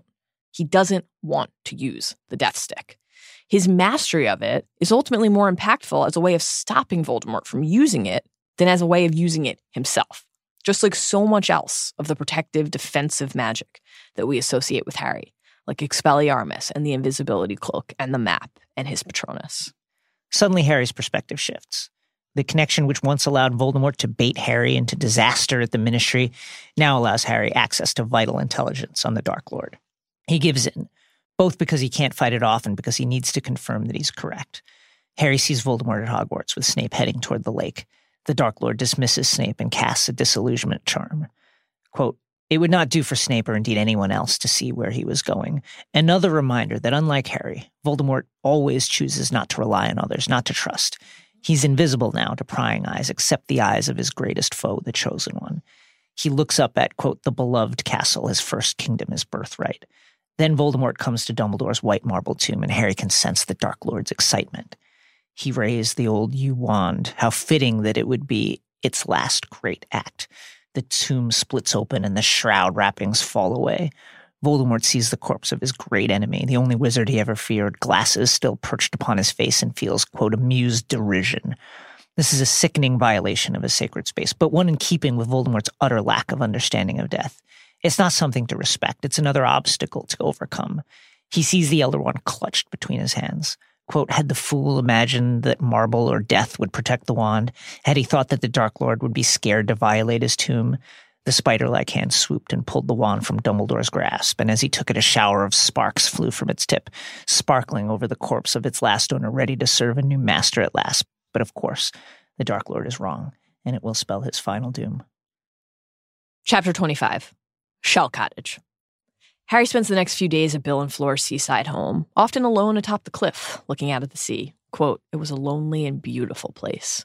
A fitting place for Harry's period of rumination on his decision not to seek the Elder Wand. Quote, the enormity of his decision not to race Voldemort to the wand still scared Harry. He could not remember ever before choosing not to act. Harry can only hope that it was the right move, but he's full of doubts. And Ron isn't shy about voicing the doubts that he has. Quote, what if Dumbledore wanted us to work out the symbol in time to get the wand, he asks. How, he asks, are they going to beat an unbeatable wand? And Harry can't vocalize why he came to the decision that he did. He can't even fully explain it again to himself, how the path unraveled for him so clearly that night.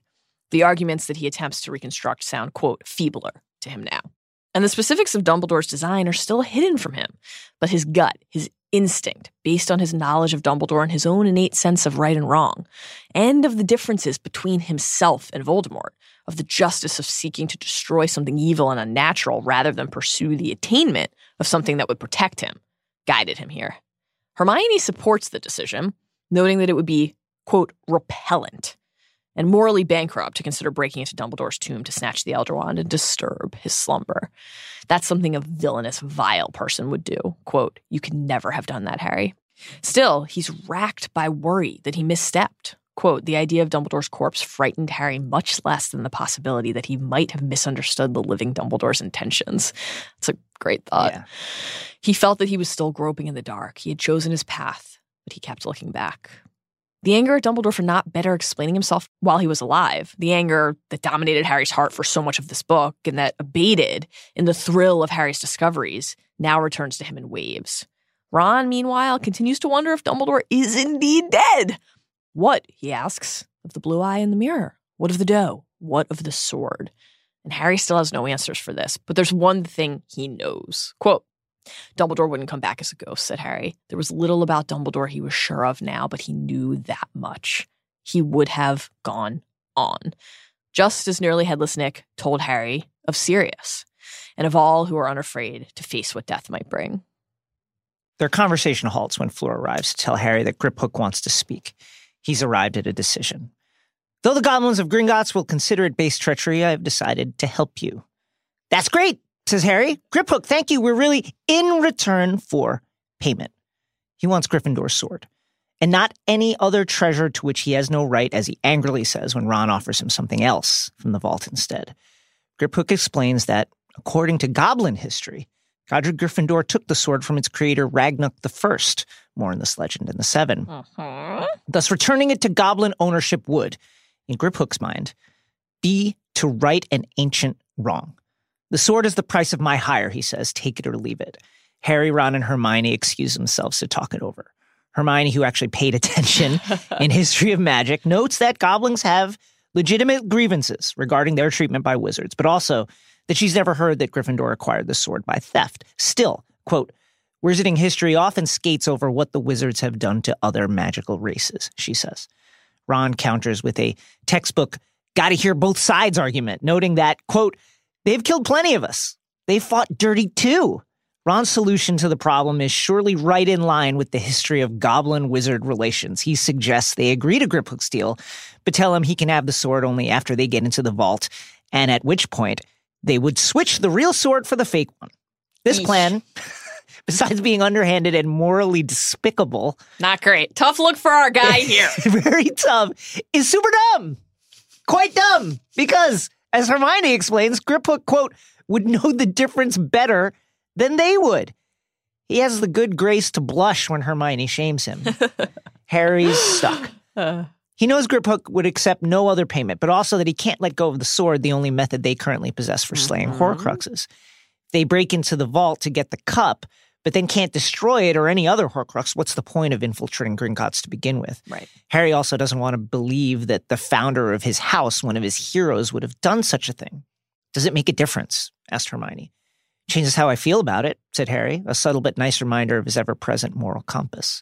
An important reminder in light of the plan that Harry finally does land on. They'll promise the sword to Griphook after they get into the vault. But, in Harry's words, quote, we'll be careful to avoid telling him exactly when he can have it. Hermione assures Harry she'll keep her word. However, as she points out, quote, that could be years. These are desperate times, and unless our friends succeed in destroying the Horcruxes, the world will be a much different, much worse place. Still, while this plan upholds the letter of Griphook's demand, it surely violates the spirit of it. Quote, I won't be lying, really, Harry says. A fascinating internal struggle unfolds with Harry, who so often compared himself to Voldemort, now comparing himself to Grindelwald and Dumbledore in his weak moments. Quote, Harry met her eyes with a mixture of defiance and shame. He remembered the words that had been engraved over the gateway to Nurmengard, for the greater good. He pushed the idea away. What choice did they have? I don't like it, Hermione says. Nor do I. Much, Harry says. Ron, however, loves it. And Griphook, once Harry presents the offer, quickly agrees. Quote, it was like planning to break into the Ministry all over again. Griphook tells our friends about the Lestrange Vault. As one of the most ancient pureblood families, their valuables are stored in the deepest levels of the bank, under the most robust protections, and we will soon see how robust they are. For more on Gringotts' protection, by the way, check out our restricted section on the bank, which I was shocked to discover when checking our documents in the very first episode of this podcast. Pretty crazy. My Lord. Our friends, plus Grippy, spent hours together in the smallest bedroom at Shell Cottage, planning. One immediate problem, they think, is that they only have enough polyjuice left for one of them. But Harry says that'll be enough. He and Ron, we'll soon see, will conceal themselves in other ways, while Hermione will use the potion to impersonate Bellatrix, whose wand, recall, they have. No one else in the house asks what they're planning with Griphook yet. But Harry, quote, often felt Bill's eyes on the three of them at the table, thoughtful, concerned. As the days go by, Harry realizes how little he likes Griphook, who carries a very clear and present bloodlust, for hurting lesser creatures and wizards too. He's praying that they have to hurt some wizards to get into the vault. And Harry knows the burden that Griphook's nasty presence has put on Fleur in particular. He apologizes to her in a tender moment for leaving them no choice. But she tells him that she's never forgotten what he did for her sister in the lake during the second task. And Harry, despite his distaste for the goblin, knows that he must work hard to keep Griphook happy, making sure the goblin can have the comfort of a bed and the privacy of one of the guest rooms while Harry, Ron, and Dean sleep in the living room instead. These days, tense though they may be, are still the calm before the storm, full of small scenes of domesticity and friendship. Luna telling Dean about her father's snorkecorn. Hermione insisting that it was an Rumpenhorn, which, she notes, went on to detonate.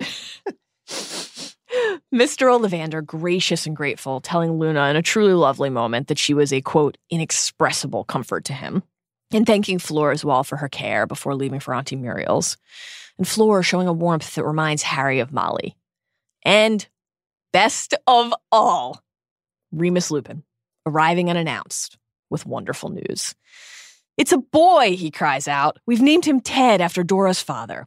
Tonks has had the baby, and Hermione and Fleur shriek with joy. Quote, this is iconic. Ron said, "Blimey, a baby," as if he had never heard of such a thing before. This is wonderful news, but also heartbreakingly bittersweet considering the fate that we know awaits Lupin and Tonks at the Battle of Hogwarts. But here and now, there's bliss and reconciliation. Lupin, who mere chapters ago was so afraid of what his condition might mean for his wife and unborn child that he sought to abandon them to go on the road with Harry, now looks, quote, dazed by his own happiness. Harry wondered, when hearing Lupin on Potter Watch, if all had been forgiven. And now he knows for sure. Lupin walks over to Harry and embraces him like a brother. Quote, the scene in the basement of Grimmauld Place might never have happened. "You'll be godfather," he said as he released Harry. "Me?" stammered Harry. "You, yes, of course." Dora quite agrees, no one better. Yeah, blimey. It's just such a wonderful moment. Harry and Lupin's shattering row seemed at the time as if it left a potentially irreparable rend in the relationship that had meant so much to both of them. For Lupin, a reconnection to the defining friendships of his life, an acceptance for what he had to offer rather than rejection for what he was. For Harry, a bridge to his father and a guide to finding his courage and the power of the strength within. Harry regretted what he said to Lupin, but that decision, though made with haste, ultimately led Lupin to reflect. Just as Harry has often benefited from his friends speaking hard truths to him, so Lupin did from Harry doing the same. Now time, clarity, a recommitment to his family, and the birth of his child have healed those wounds. Quote, Harry felt overwhelmed, astonished, delighted. His own godfather, Sirius Black, was one of the most beloved and impactful figures in his life. This is an inexpressible honor for him. And it's an inexpressible comfort for readers on the eve of Lupin's death to see him so unencumbered, for once, so joyful and free. Bill fetches some wine, and as Lupin smiles widely, talking of Teddy's already changing hair color, looking younger than Harry has ever seen him, transported and alive with life and love. They all drink to the health of Teddy Remus Lupin, quote, a great wizard in the making. Soon they're on another bottle of wine. From the book, Lupin's news seemed to have taken them out of themselves. It's a reminder, and a crucial one, of what they're all working to protect. Quote, tidings of new life were exhilarating. Lupin says farewell and, beaming, promises to return in a few days with some pictures. As the night winds down, Bill pulls Harry aside for a chat. "Harry, you're planning something with Griphook. What gave it away, my guy? Was it the hours and days Harry, Ron, and Hermione spent alone in a room with Griphook obviously planning something? Could it have been that?" "I know goblins," said Bill. "I worked for Gringotts ever since I left Hogwarts. As far as there can be friendship between wizards and goblins, I have goblin friends, or at least goblins I know well and like. Translation, some of my best friends are goblins," says Bill Weasley. Anyway, Bill wants to warn Harry, based on his long experience and deep friendships with certain goblins, about dealing with goblins. Quote, "If you've struck any kind of bargain with Griphook, and most particularly if that bargain involves treasure, you must be exceptionally careful. Goblin notions of ownership, payment, and repayment are not the same as human ones." Harry's unnerved, quote, as though a small snake had stirred inside him. Always the Horcrux clues there. Furthermore, Bill says to goblins, the true owner of an object is the object's creator, not the purchaser. Quote, all goblin-made objects are in goblin eyes rightfully theirs, he says. If something's bought, it's not owned, it's rented. Harry's ominous feeling grows. Bill's bottom line, be wary of promises made with goblins, especially involving treasure. Quote, it would be less dangerous to break into Gringotts than renege on a promise to a goblin. Harry thanks Bill for his counsel, but gives nothing away. He's gone too far down the road he chose to risk walking back or seeking another path. From the book, as he followed Bill back to the others, a wry thought came to him, born, no doubt, of the wine he had drunk. He seemed set on a course to become just as reckless a godfather to Teddy Lupin as Sirius Black had been to him. Man, quite an endnote. Incredible stretch of chapters. Jason, the manner of taking matters.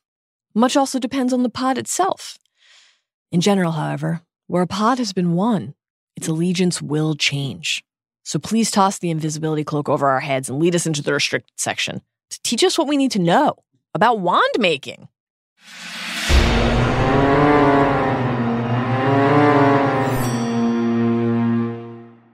Each wand is the composite of its wood, its core, and the experience and nature of its owner, Rowling writes, through Ollivander's voice on Pottermore.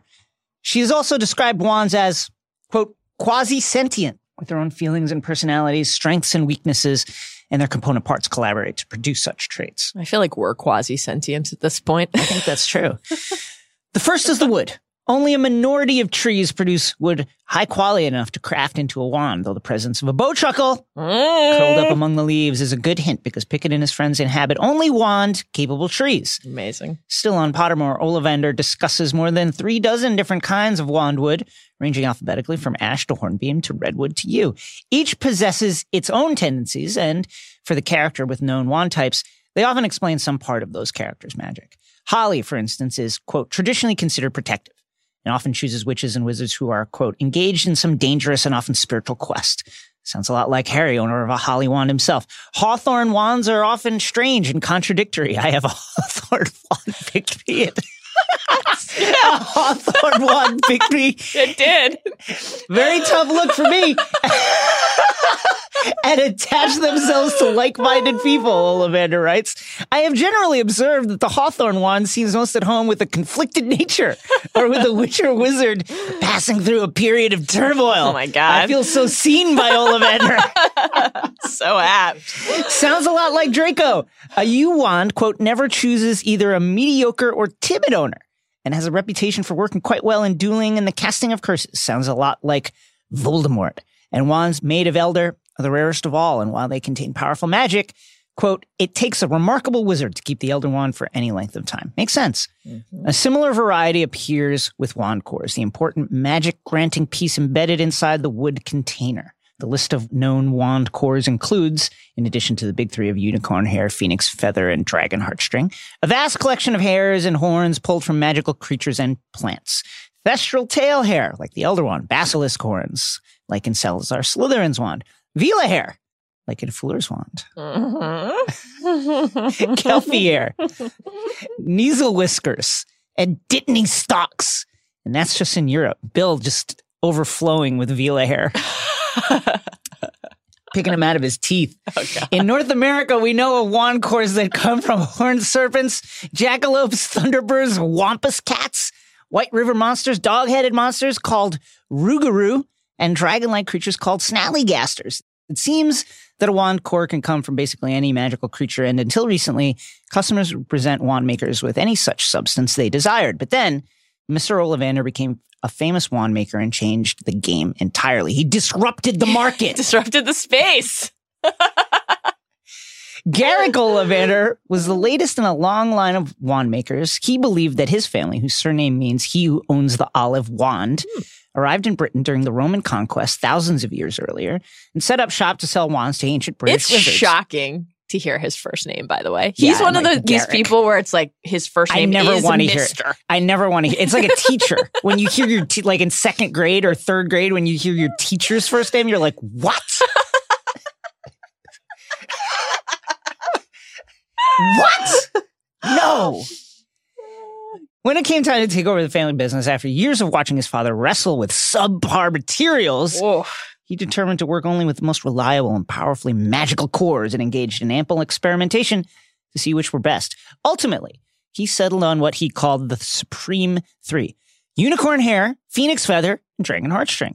This decision proved a bit of a challenge for Ollivander because they're more rare and expensive than, say, an old Vila hair. Someone might have lying around in vast clumps. It also made the whole wand selection process more time-consuming because instead of coming pre-matched, now wizards and witches needed to find the wand that would choose them, best out of an entire store full of them.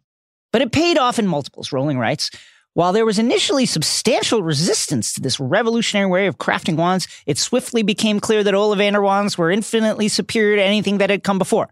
His methods of locating wand woods and core substances, marrying them together, and matching them to ideal owners are all jealously guarded secrets that were coveted by rival wand makers. His logistics, unbelievable. Just an incredible look supply for chain. Garrick. Great supply chain management by Garrick.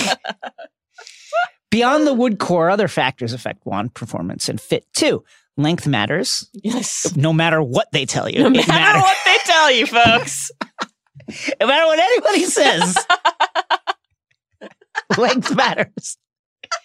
And though a general rule has it that longer wands tend to favor taller people, length can also affect spell work, as shorter wands can yield better results with, quote, elegant and refined spell casting, while longer wands work better for dramatic displays of magic. And whether a wand is flexible or rigid matters too, as it expresses a measure of adaptability on the part of both possessor and the type of magic itself. I can't believe wand lore includes literally a shower versus grower sentence. Incredible. It's the motion of the spell casting. It's no surprise that we learn in this section of Hallows, for instance, that Bellatrix's wand is completely unyielding, while Draco's is springy, much like their respective personalities. And finally, all these disparate parts must contend with their own interrelated fits even before they reach the intended witch or wizard.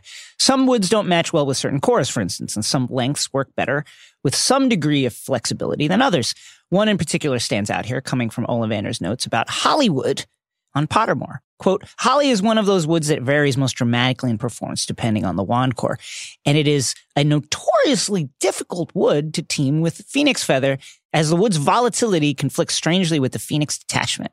In the unusual event of such a pairing, finding its ideal match, however, nothing and nobody should stand in their way. Hello? Wow. Indeed, nothing and nobody could stand in Harry's way. The wand chooses the wizard, yes, and learns from the works with him as the two grow together. But Harry's beloved wand had plenty of personality on its own already. Great look for our guy, Harry And a good Potter size. there. Yeah. Not Fits bad. well in the hand. Ginny likes it. I want a Wampus cat core for my wand. That sounds great to me. It's wonderful. Incredible. Jason, Yes. I welcome death. But my death will not bring you what you seek. There is so much you do not understand. Perhaps these nuggets will help? Let's split them, if not our souls, by sharing 7 of our favorite insights and observations from Hallows, chapters 23 through 25. Because 7 remains the most powerfully magical number. You go first.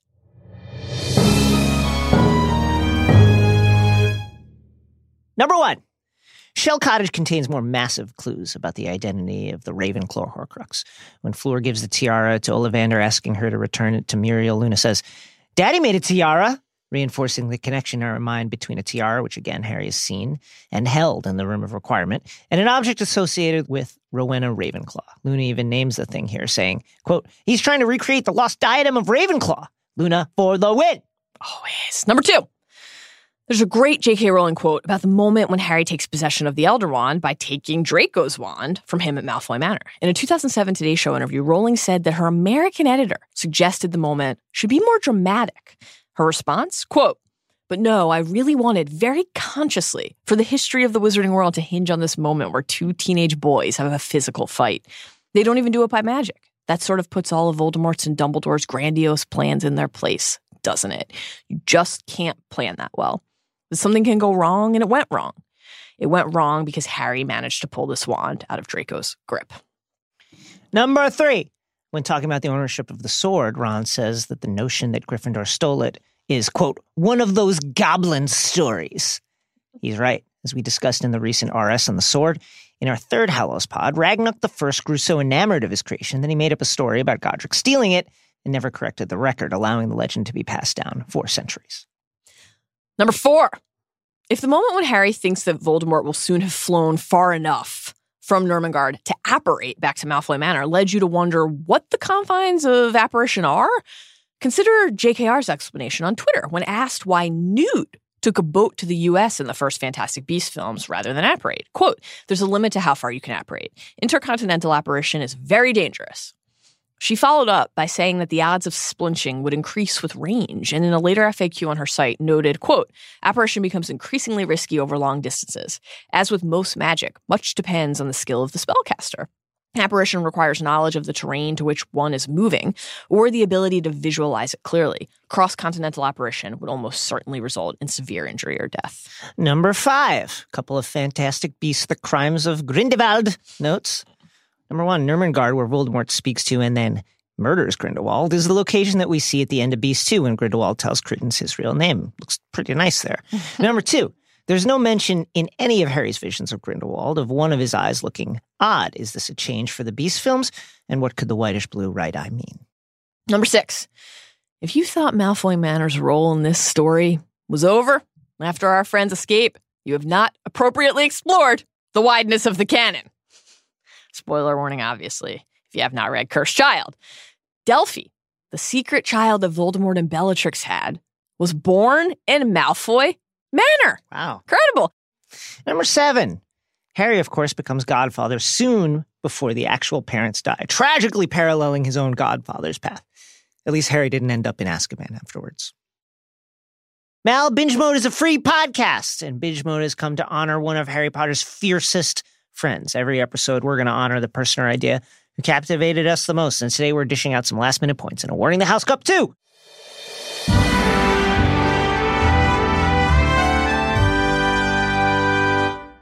Dobby! Just one of the best. Yeah. Truly one of the best characters in the entire series. And we'll say it just like Harry did. Here lies Dobby, a free elf. An inspiration, he saved Harry, Ron, Hermione, Lunadino, Ollivander, and Griphook, and really the world. He is a brave hero. He's a fierce soldier, a loyal friend. He enabled Harry to disarm Draco, thereby playing a key role in Harry becoming master of the Elder Wand, and ultimately winning in the end. Dobby's role is vast and expansive, and as we said earlier, but want to reinforce here, he embodied a classic fantasy ideal, proving that everyone deserves freedom and the right to choose, and showing us how powerful our actions can be and what a difference each of us can make if we only dare to try. And now his watch is ended. We shall never see his like again. R.I.P. Dob. Well, friends, hopefully it cheered you up to have your podcast back. Muriel told Isaac Lee and Zach Cram, our indispensable producer and researcher, that she thought we'd stolen it. We hope that you had as much fun as we did today, that you're as excited as we are for the rest of this journey, and that you'll join us again next time when we will be concluding our Deathly Hallows Part 1 bundle by discussing the Deathly Hallows Part 1 film. Until then, remember, we want to do it properly, not by magic.